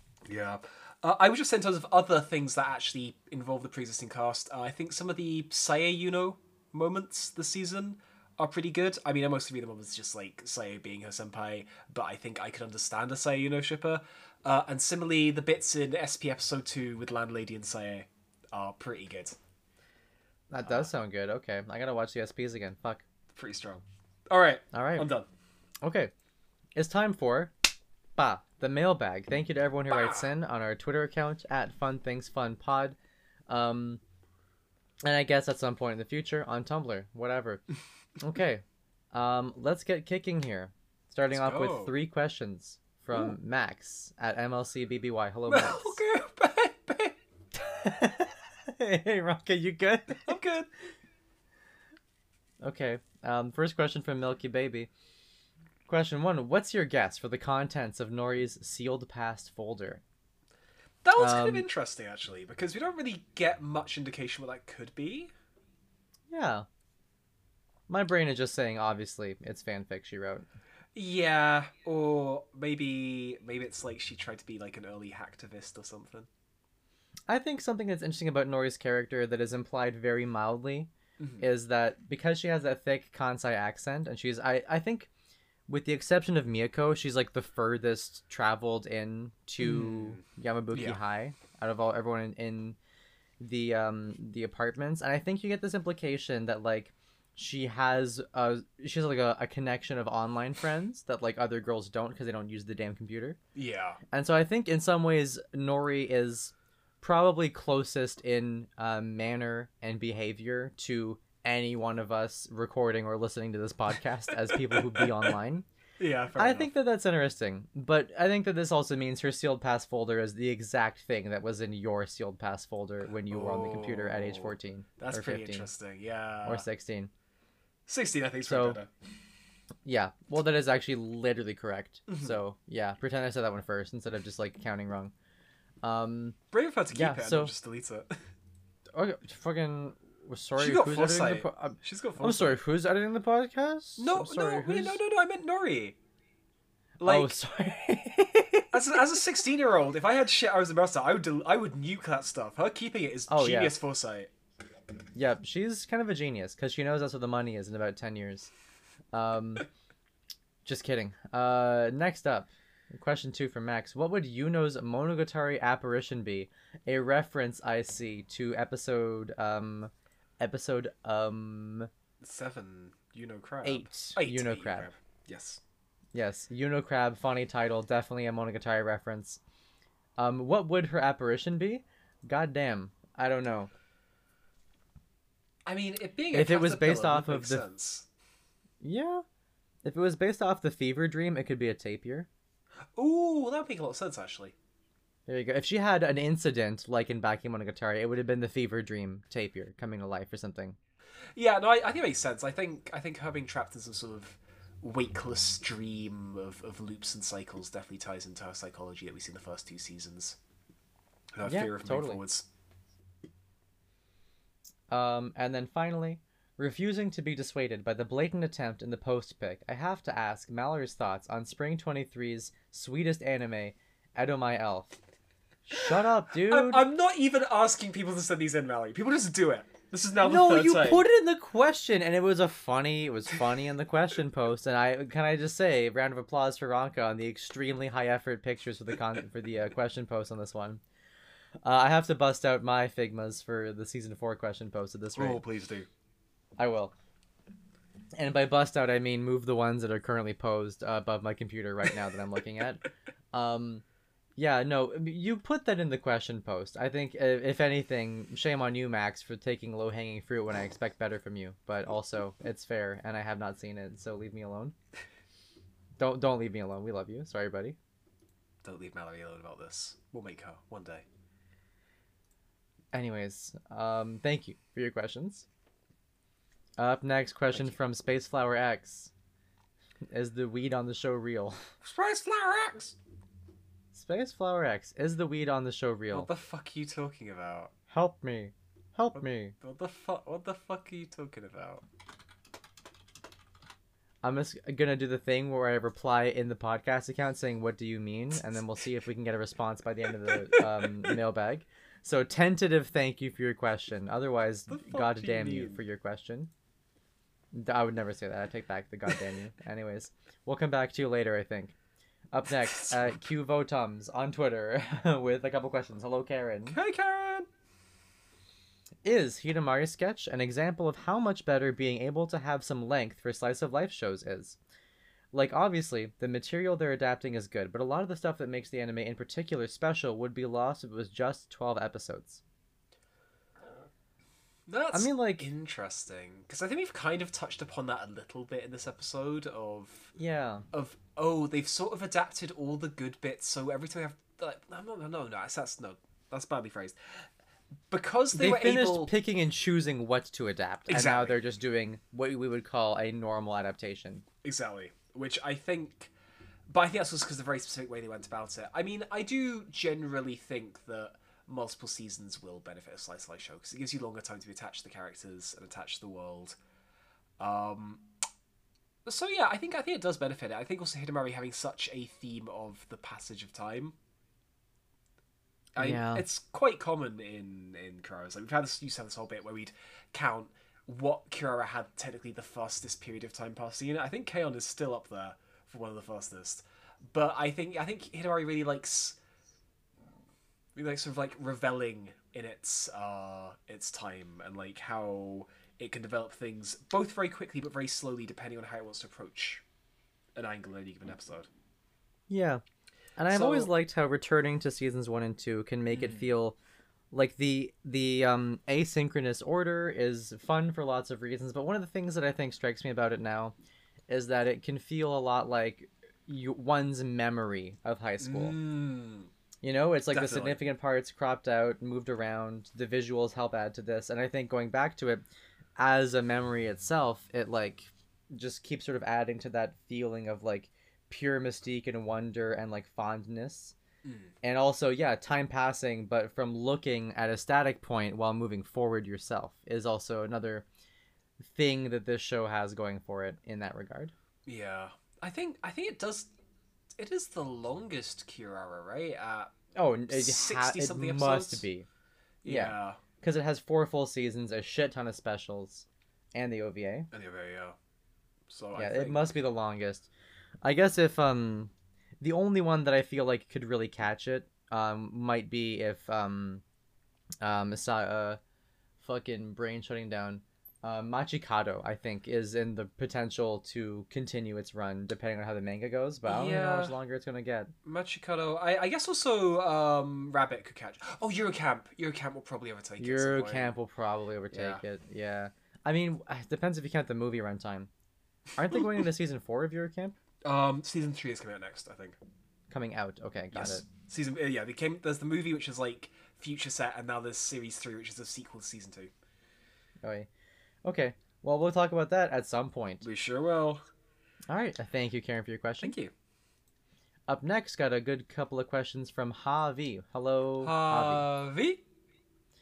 What nicknames would you have given Nori and Nazuna? I can't really beat Noripe. Noripe is just so good. Just Noripe say is so funny. It feels so nice. I also like the throwaway Norisuke that happens at one point that I thought was really cute. I also like that callback to like the way Miyako tests out new nicknames for people. Yes. When she just starts saying them and sees what happens. I think Nazuna though. I could see Nori being a Norikichi. There's something yeah. there. That's cute. Nah. It has to be Nazutan, obviously. Nazutan's good. Nazu. Nazu. I think Nori and Nazuna would respectively be chief and boss. Yeah. What's for dinner, boss? I don't know. I haven't made anything yet. It's like, no, I was asking what you wanted to order. That would be good. That could go. Question number 2 from Javi. Is it me, or are there a lot of good anime that have an episode that makes a big deal out of Tanabata? Japan honestly, loves that dude, shit. Yeah, it's kind of a big deal. There's a lot of TV shows that make a big deal out of Thanksgiving, and that shit is whack. Yeah, but The Bear made a deal out of it, and it was great. That was Christmas. So Christmas. Oh, it's That all was the a same. Christmas episode. Yeah, they're Italian, so they would not care about Thanksgiving like that. I don't know what Americans go up to. They'd be eating food, I'll tell you that much. Just like Hidamari Sketch Season 3. Yeah, good. And then finally from Javi, this is a fun one. What's the cutest outfit in the whole show? Cutest is hard. This is one I need to prep for. I know it's a cowardly answer. Well, I think this is something, if you don't mind, Mallory, we might pin this and maybe do this in our Season 4 episode. Oh, man. Congratulations, Javi. You're going to get our currently longest pinned bookmark, I think. Are you fine with this now? To pin that this. makes sense, right? Yeah, no, I think you're right. Okay. We're going to keep you bookmarked, question. baby. Good fucking question. I will say, I did mention the polos in this good. season. There's an episode, I think it's like episode 7, the Chica episode. This one stood out to me for outfits in this season because Sai and Chica have like the matching like chains and necklaces, and they look like realtors sisters. And then when Sai is wearing this outfit with the chain and stuff next to a Hero, and Hero's wearing like a really frilly dress, like more so than usual. They look like an Edwardian like LARP dyke couple. It's very crazy to me.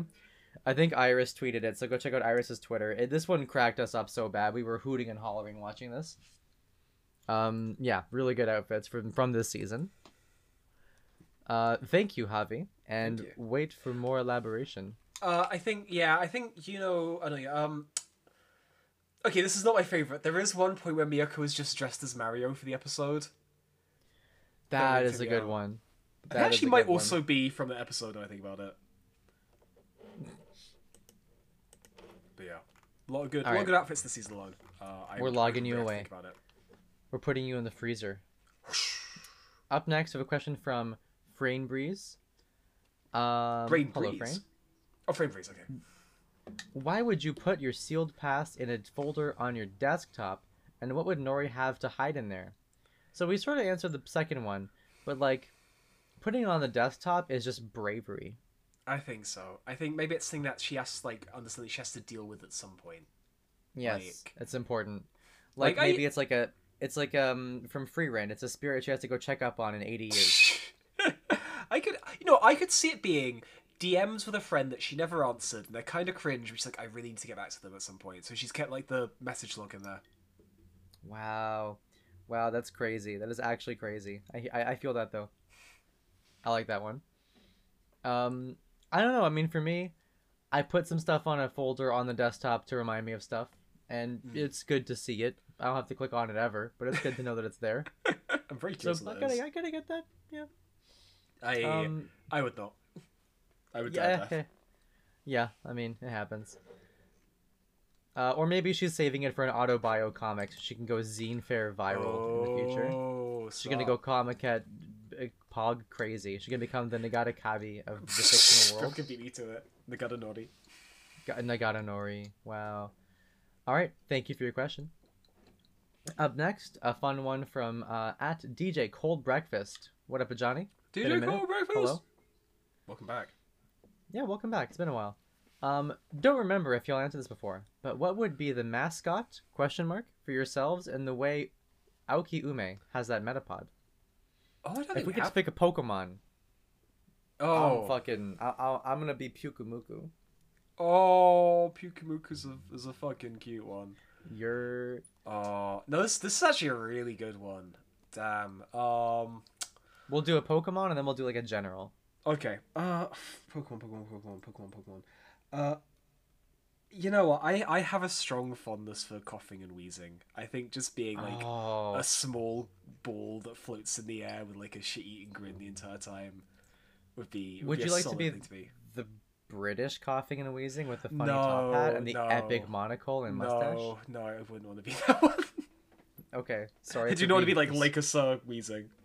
Like a sir, like a rage face wheezing goes crazy. The regional Pokemon variants for 9gag and 4chan. Oh god. Oh. That would be so good. That would be so good. They should make a Pokemon game about being on the damn computer.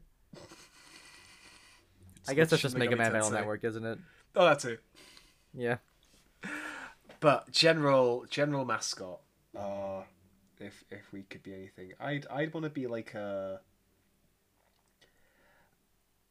I don't know. I think I'd want. Well, I think badger is the thing that's often thrown as my sort of spirit animal, and I wouldn't mind being like a funny little badger with like a funny like furry jacket. Oh yeah. Okay.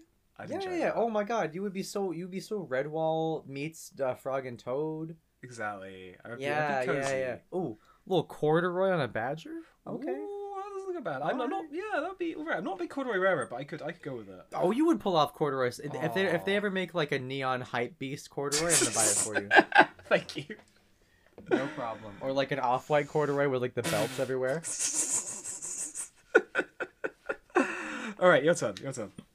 So we're talking about animals. Mm-hmm. I'm gonna sidetrack here because we talked about this before with like mangaka mascots. Yeah. And I think there's something insanely charming about the nondescript inanimate object that doesn't even have like a face on it. Yeah. The author of Jigokuraku, Yuji Kaji. That's not correct. One second. Yuji Kaku. Mm-hmm. Yuji Kaku draws himself as a skull with like flowers around it in the end of every volume of Jigokuraku. And it's the That's same pretty skull cold. every time, but it's just like a slightly different drawing. And it doesn't even really have like a pose or a face it's doing. It just happens to have a face because it is a skull. Mm. I thought that was super cute, always. I always really quite like that. Hayashi the There's a Q doesn't couple... actually have a representative character, does she? Who? Hayashi the Q, Donahiro author. I don't know that is... I don't know that she does, but I'm Yeah. gonna Google. Because if she does, it'll just show up. Mm-hmm. Yeah, probably not. I don't know. Not that I can think of for sure. I wish there was a term for that. I feel like that the fandom in Japanese fandom definitely has a term for that I just am not aware of. Yeah, I actually There must don't be. either. I'll do some research. Mangaka Sona, the mangaka Sona. I don't know. Yeah, but she would have a good one, I bet. Let me check the Dorohedoro fandom for trivia. No, I'm not seeing anything. I'm seeing that she is a longtime Hanshin Tigers fan. Checks out. Yeah. Okay. All right. Happens. Anyway, so this is to say the inanimate object is a charming way to go, and I think there's something understated about that. And I'm reminded of when I was streaming for a bit, and my channel points icon was beef Wellingtons. Oh, that's fun. I could be a fun little beef Wellington with the lattice top. I think I'd be good. I could do that. I think It's almost beef Wellington season again this year. I'm gonna make so many. So I know with no face, but can we like put hats on it? I think a beef Wellington. You can put what you can do whatever you want to. You can give it a face. I just think that the inanimate face object would be pretty good. A which hat? A snapback or a Jamiroquai hat. Oh my god. Yeah, that would go crazy. The Trafalgar Law special. Okay. And as far as animal, I would probably go for like a raccoon or a skunk. Those are the Toronto classics. I got to be me. I guess Badger is basically the British Ragoon anyway. Pretty much. This is twin. Yeah, we're cousins fundamentally. We're twins and cousins. Cousin. All right. Thank you, Ajani, for your question. Thank you. Up next, we got some funny ones from Mean Machinery. The Thunder Round. Thunder doesn't sound like that. What the fuck was that? What? What that noise I just made? Yeah, yours was like the wind surrounding the storm, I guess, Oh, which is fine, I think. Yeah, let's go with that. The hurricane round. All right, we're gonna get silly here. You have not seen these yet, right? I have not. Okay, these are fucking funny. I've been excited to get to these. Honestly, all day. I haven't actually watched Hidamari past season 2, so I'm gonna outsource my questions to TV tropes and Euripedia. Oh my god. First of all, are these tropes true? Trope 1. Seasonal rot. Even with the additions of Nazuna and Nori, season 3 slowly started the series' decline in quality with slightly less clever moments and dialogue. So we've gone over pretty depth how we think season 3 is a decline in quality, but not in moments and dialogue. Yeah. Specifically not in moments and dialogue. Yeah, it's not a decline in moments and dialogue. I think it's the stories aren't necessarily as sharp, and I don't think the animation is as strong. And also, I remember Honeycomb being better than season 3. I also actually remember this too, so I'm looking forward to seeing if that is and if that ends up being the case. Yeah. It might just be. Yeah, I'm not sure. I'm not sure why I'd have a mistaken thought about season 4 being better than season 3, but it seems true in my head firmly. So, looking forward to testing that out. So yeah, I guess honestly, TV tropes once again, like a broken clock, right? For some of the reasons. Second trope, follow the leader. Due to the success of Hidamari, Kirara would start to branch out into adapting more of their manga, which is still seen to this day. Most of them follow the same schoolgirl series, that is also a link, implying that that is also a trope and not like a genre, template as Hidamari, but a majority have failed to recapture the same magic. I mean, like, we talked about this. Hidamari was not the first Kirara adaptation that was doujin work. No, we might have to fact check that. Oh no, we were wrong? Yeah, I'm pretty sure doujin work. I think that like. Oh my Hidamari, god, we have to. I think we made that correction in the doujin work episode actually. Oh no, it was it didn't stick in my head. Oh no. Oh, okay, we're doing an emergency Google. Check this out. Oh my god. Wait.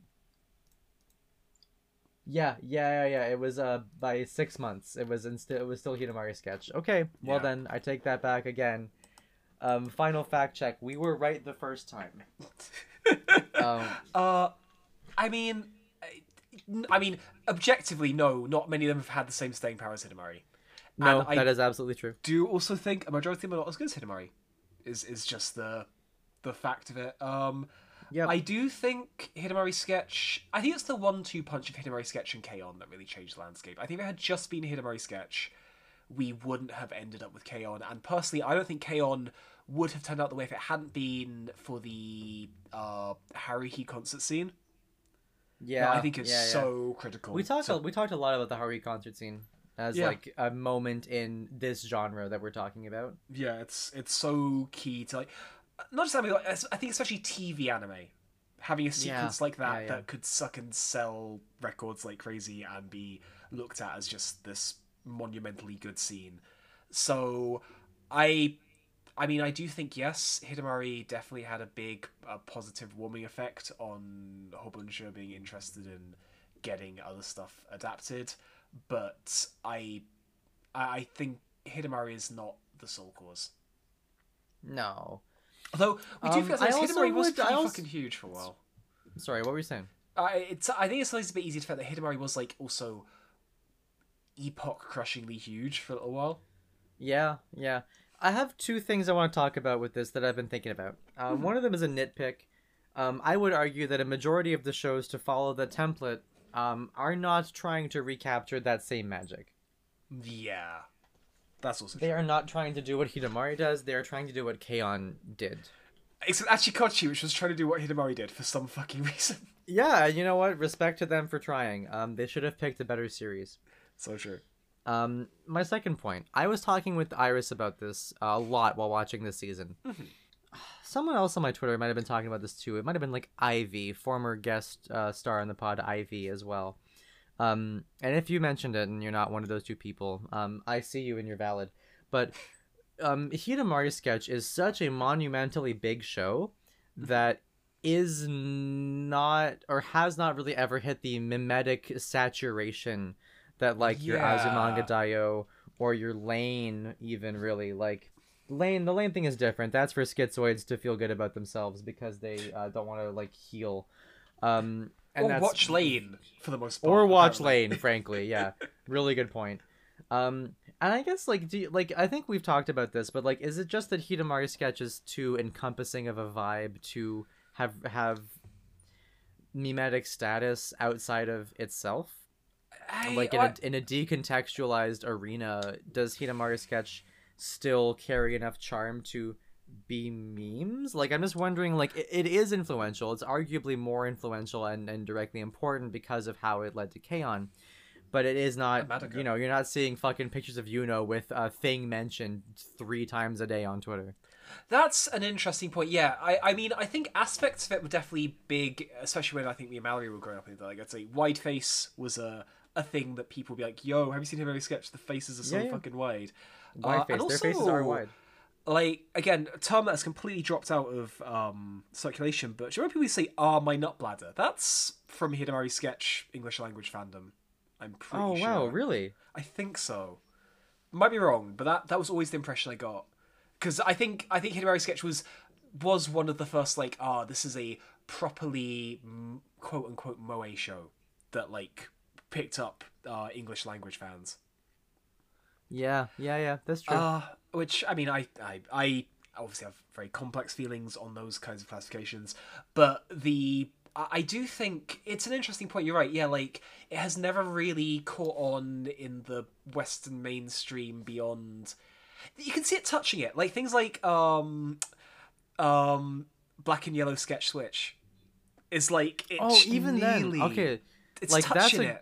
That's a great song, but like I am always surprised how few people have heard that. Like, I'll introduce Hidamari Sketch to people as like, oh yeah, you might recognize this song, and then they're like, why would I recognize this song? And I was like, oh, you haven't seen the fucking legendary Black and Yellow remix? And they're like, no. And that happens way more often now than it used to, and it's kind of shocking. That's just because we're old, like, Mallory. That's just because we're fucking old. I know, but I'll be yeah. No, I know, I get it. Anyways, even that is a less relevant touch point than it has been for me historically. So like, that's one of the things I'm talking about here. Like, yeah, I get you. I think it's never been as close to legendary status as we have held it in our heads, which makes sense. But I think also we're talking about English language fandom here. I think Japan, yeah, it is held up. But I think definitely in the West, I would say English. Yeah, well, I was just saying, actually, I was going to say I don't normally say broadly West. I'm going to say broadly West in this case, where I think Lucky Star and K-On! I think were both hugely outstripped in terms of popularity, and then I do wonder if it just the first season, particularly, just actually being a little bit strange, might also add to that. Yeah, because it is kind of hard. It is like the people who I show episode 1, season 1 to, and they instantly get it. Those are like longtime dear friends whose opinions and frankly often their work in art is something that I really like respect and admire about them. Like I was showing Kai this, and Kai was like literally falling asleep, but it was like that was such a dope episode of anime, and he was like blown away. Yeah. And then I've shown a lot of people who like anime, and HidaSketch season 1, episode 1 doesn't grab them in the same way that anime in their mind is supposed to, you know? Yeah, I mean, I think HidaSketch season 1 in particular is such a like thing that is quirky without being funny about it, that it seems like something that could bounce off a lot of people. Just because, and not like in a dislike way. I was like, oh, this was like kind of cute, but they're probably more used to again like a Lucky Star or K-On! Conception of cute, where it's like, I mean, obviously Lucky Star has a very infamous first episode, which is really not very good, but K-On!'s first episode, that is a really solid 25 minutes of characters having fun banter, bouncy animation, etc. Hidamari just starts with a lot of slow scenes and really experimental cuts in cold, a way, desolate winter. Yeah, in a way it's just like Hidamari is definitely the anime nerds slice of life. Yep, which is why we love the best, most smug way possible. For sure. And we have one more trope to go over here, and we've definitely talked about this, but I guess me, Machine, or you missed that part. But hey, I'll bring it up because I love bringing it up. Trope number 3: executive veto.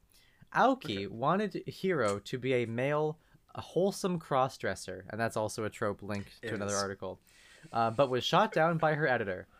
This is true. Yes. This is actually true. We've definitely talked about this in previous episodes. This is actually true. And I think that you can see the remnants of this in 1 or 2 artifacts that made it through to the anime, in my opinion. The body image stuff?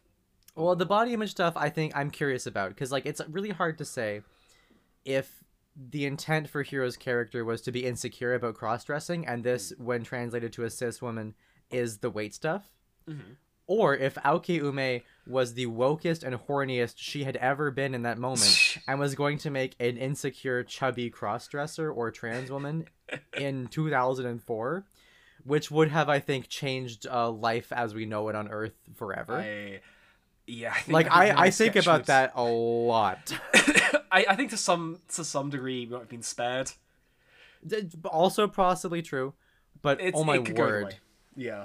I think, you know, yeah, either way. The other thing that is a little like artifact of that is the famous season 1 slur moment from Miyako. Yes. I have to imagine that was just a joke that she kept in because she was too proud of her pun.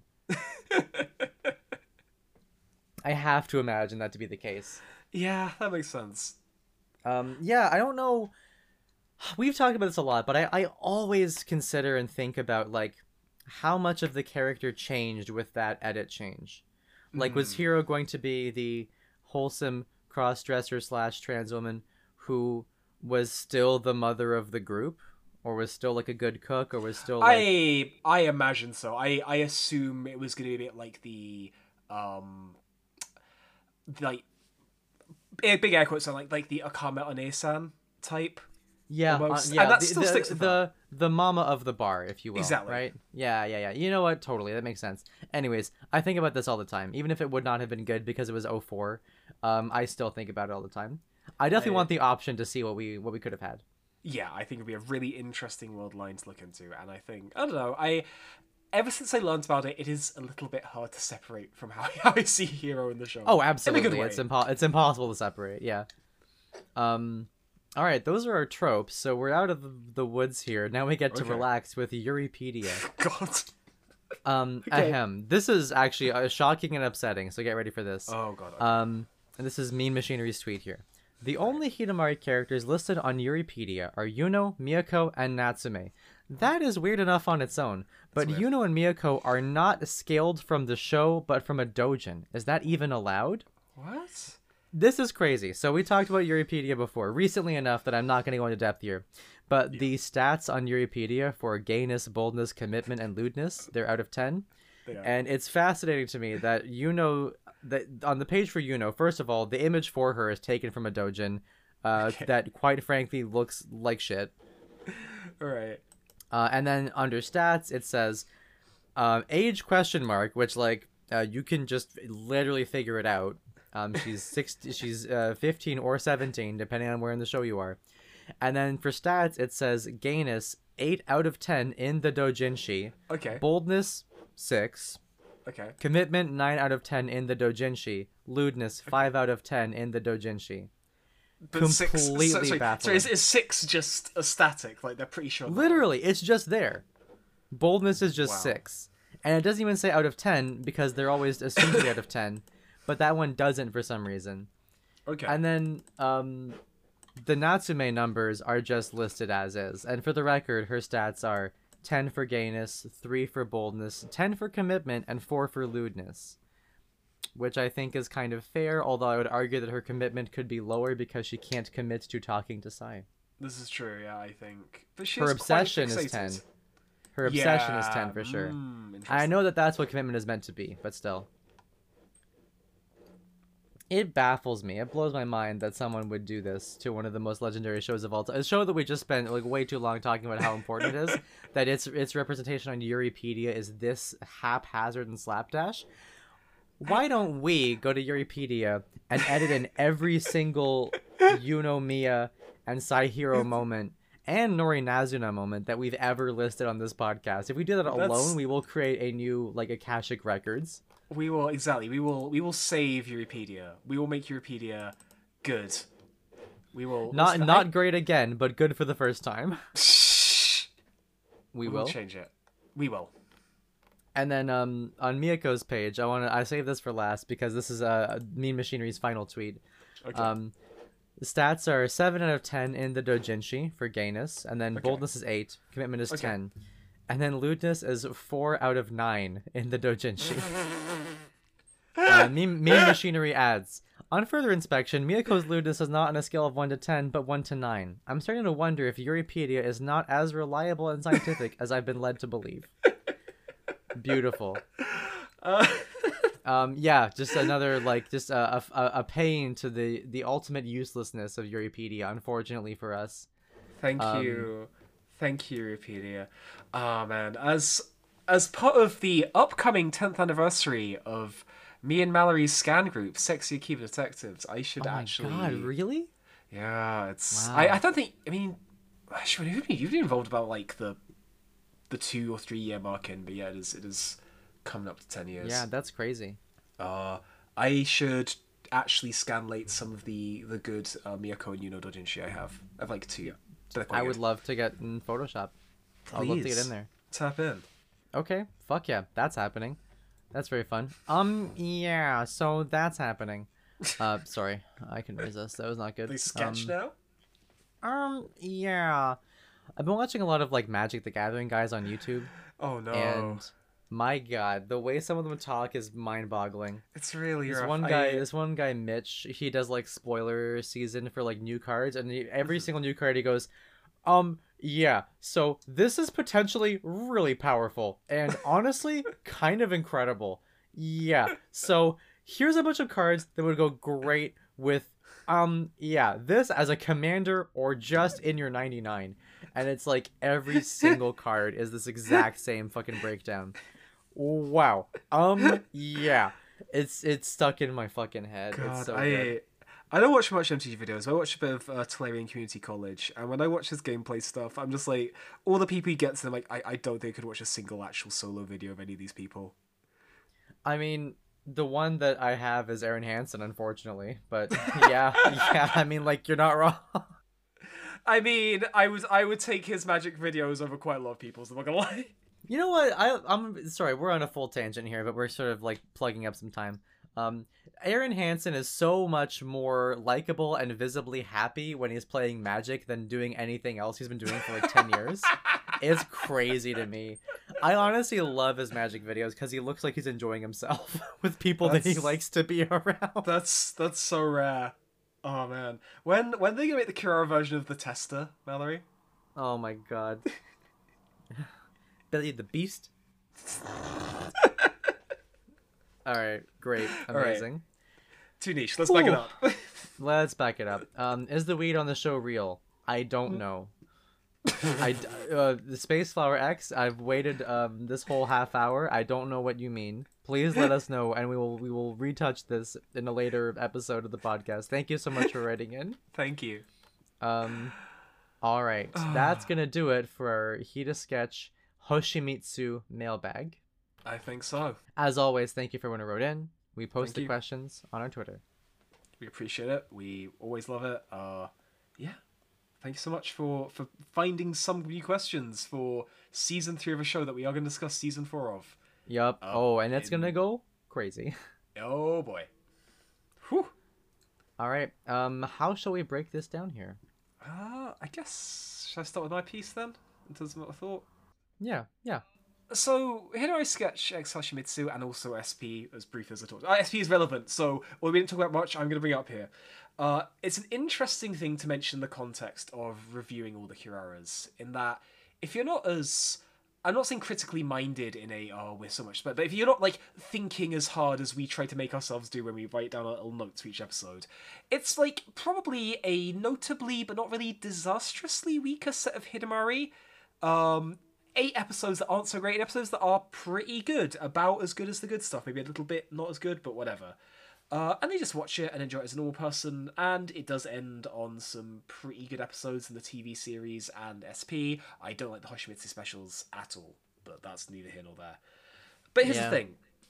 If you are not the person that we talked about in the first 5 minutes of this podcast, and you actually have been listening to most of these episodes and watching most of these shows, this show is a step back in parts, and I have never read too deeply about Shaft in the late noughties and the early 10s, but it's pretty obvious that Shaft's talent was being fractured, its direction was going in a bunch of different places. The things that were being emphasized their pet projects are not the things that have been necessarily remembered. Soramachi was clearly a huge pet project for them. It's probably one of the least talked about Shaft shows of all time. Yeah. And I'm just gonna say it now, Ishikura Kenichi is not one of Shaft's finest, and I feel like under his leadership, I don't think the staff of the series engaged with it in the same way that they had in previous iterations. And there's just this lack of polish throughout, especially once SP switched up the directors again, and you can immediately tell, oh no, this is classic Hidamari, this is season 2 Hidamari. Maybe not as interesting plot lines, but the direction, the quirks, the just polish is there again. And in a way, I almost wonder if this is a good thing. In this current era where, tenured anime directors are complaining that making TV anime is really hard because you're basically just expected to put the manga on screen. The fact that I can tell apart each season of Hidamari distinctively from who their director combination was. I think Shinbo is the sole director for season 2, but otherwise they were all co-directed with someone else. Mm-hmm. And that makes it really interesting to talk about. It makes it really interesting to watch, and it makes, realize every bit of Hidamari is different. It is a labor of love, like what the characters would create. But that's Hosshimitsu right. is the worst take on it. It thinks what makes up Hidamari sketch is cute girls and a sense of prevailing coziness. And yeah, these are integral to the series.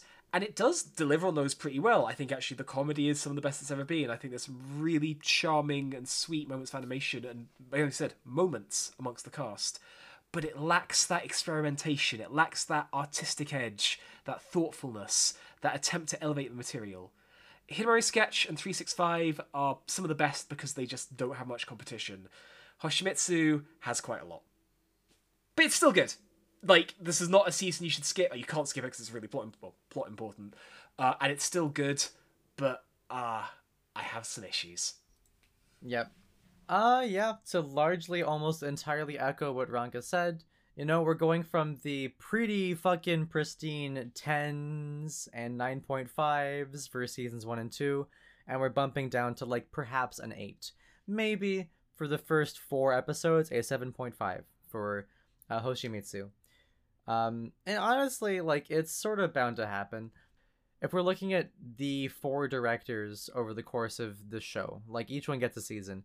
Honestly, wait for our special episode where we compare the seasons of Hidamari Sketch to the Mission Impossible franchise and Tom Cruise's vision for unique and individualist direction, using him as an element, as a part of a canvas.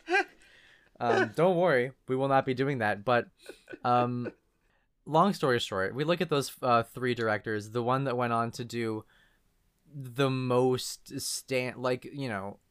I'm not trying to be a total dick here, but Sakura Trick is like really annoying, and this makes the most sense to me because I think a lot of other people who tackle a season of Hidamari Sketch are able to or interested in doing it from an angle other than a Kirara, Like, I think that Shinbo is a fascinating dude. He's done a lot of stuff. We can talk a lot about Shinbo.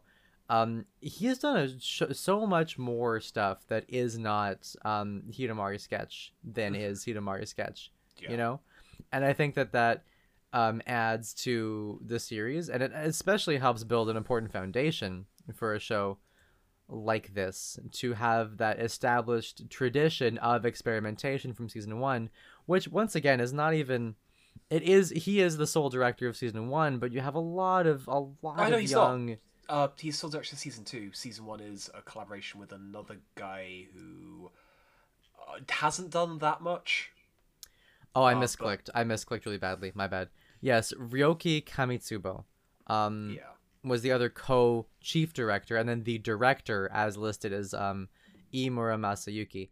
Anyway, sorry, this is to say, I feel like seasons 1 and 2 seem to be about nurturing and exploring new talent, whereas season 3 is, I feel like if I'm at Shaft Studios and I have a lot of things blowing up right now, I am more than happy to have HidaSketch be a resting on my laurels show at this point in time. For sure.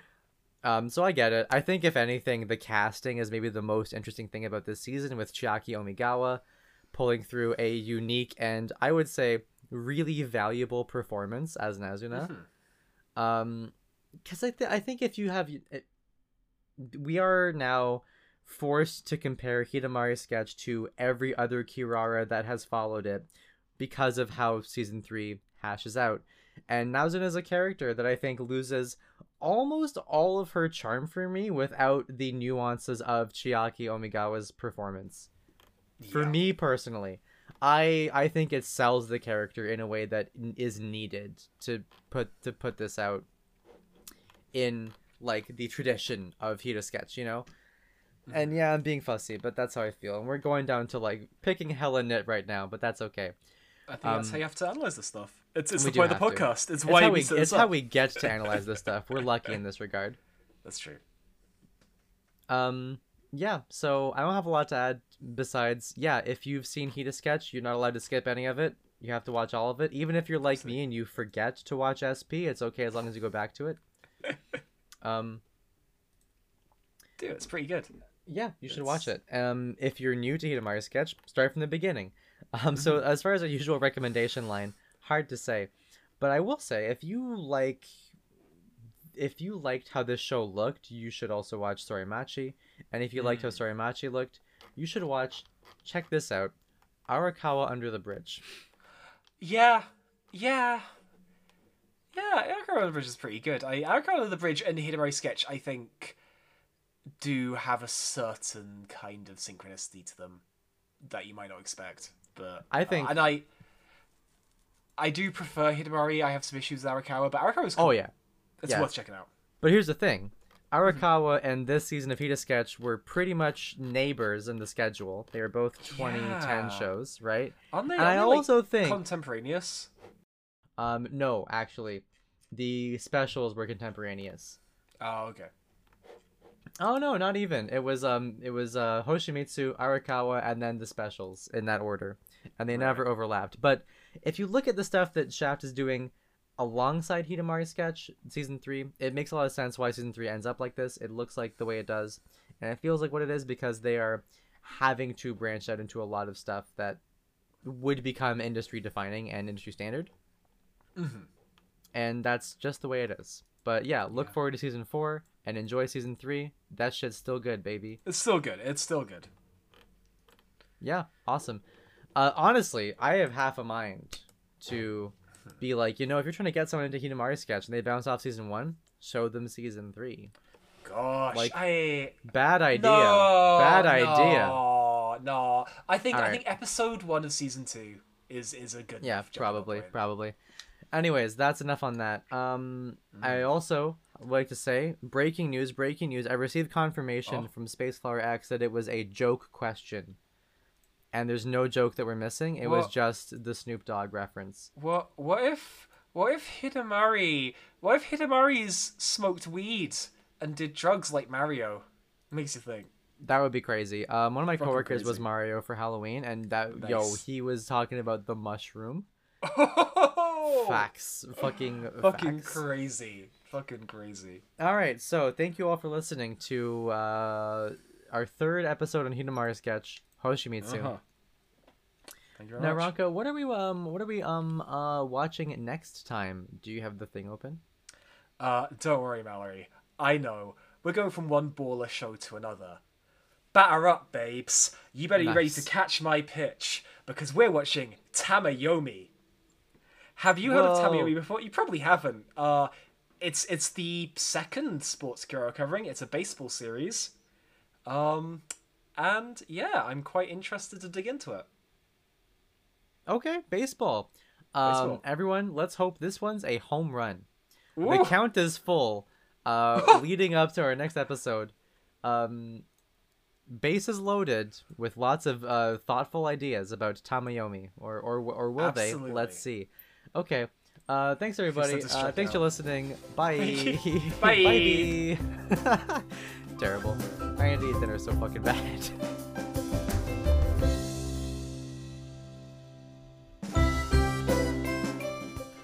Thank you once again for listening to our Fun Things Fun, episode 41, covering Hosshimitsu Season 3 of Hidamari Sketch.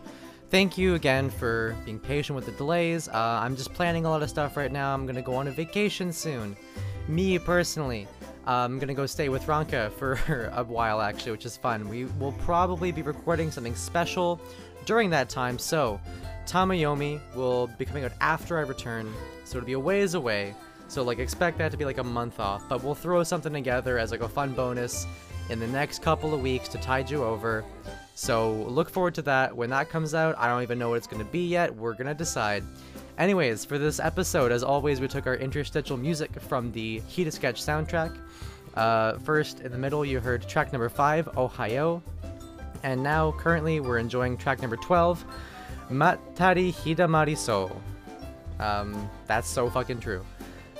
Hidamari, so true. Thank you for listening, and you'll hear from us soon. Bye!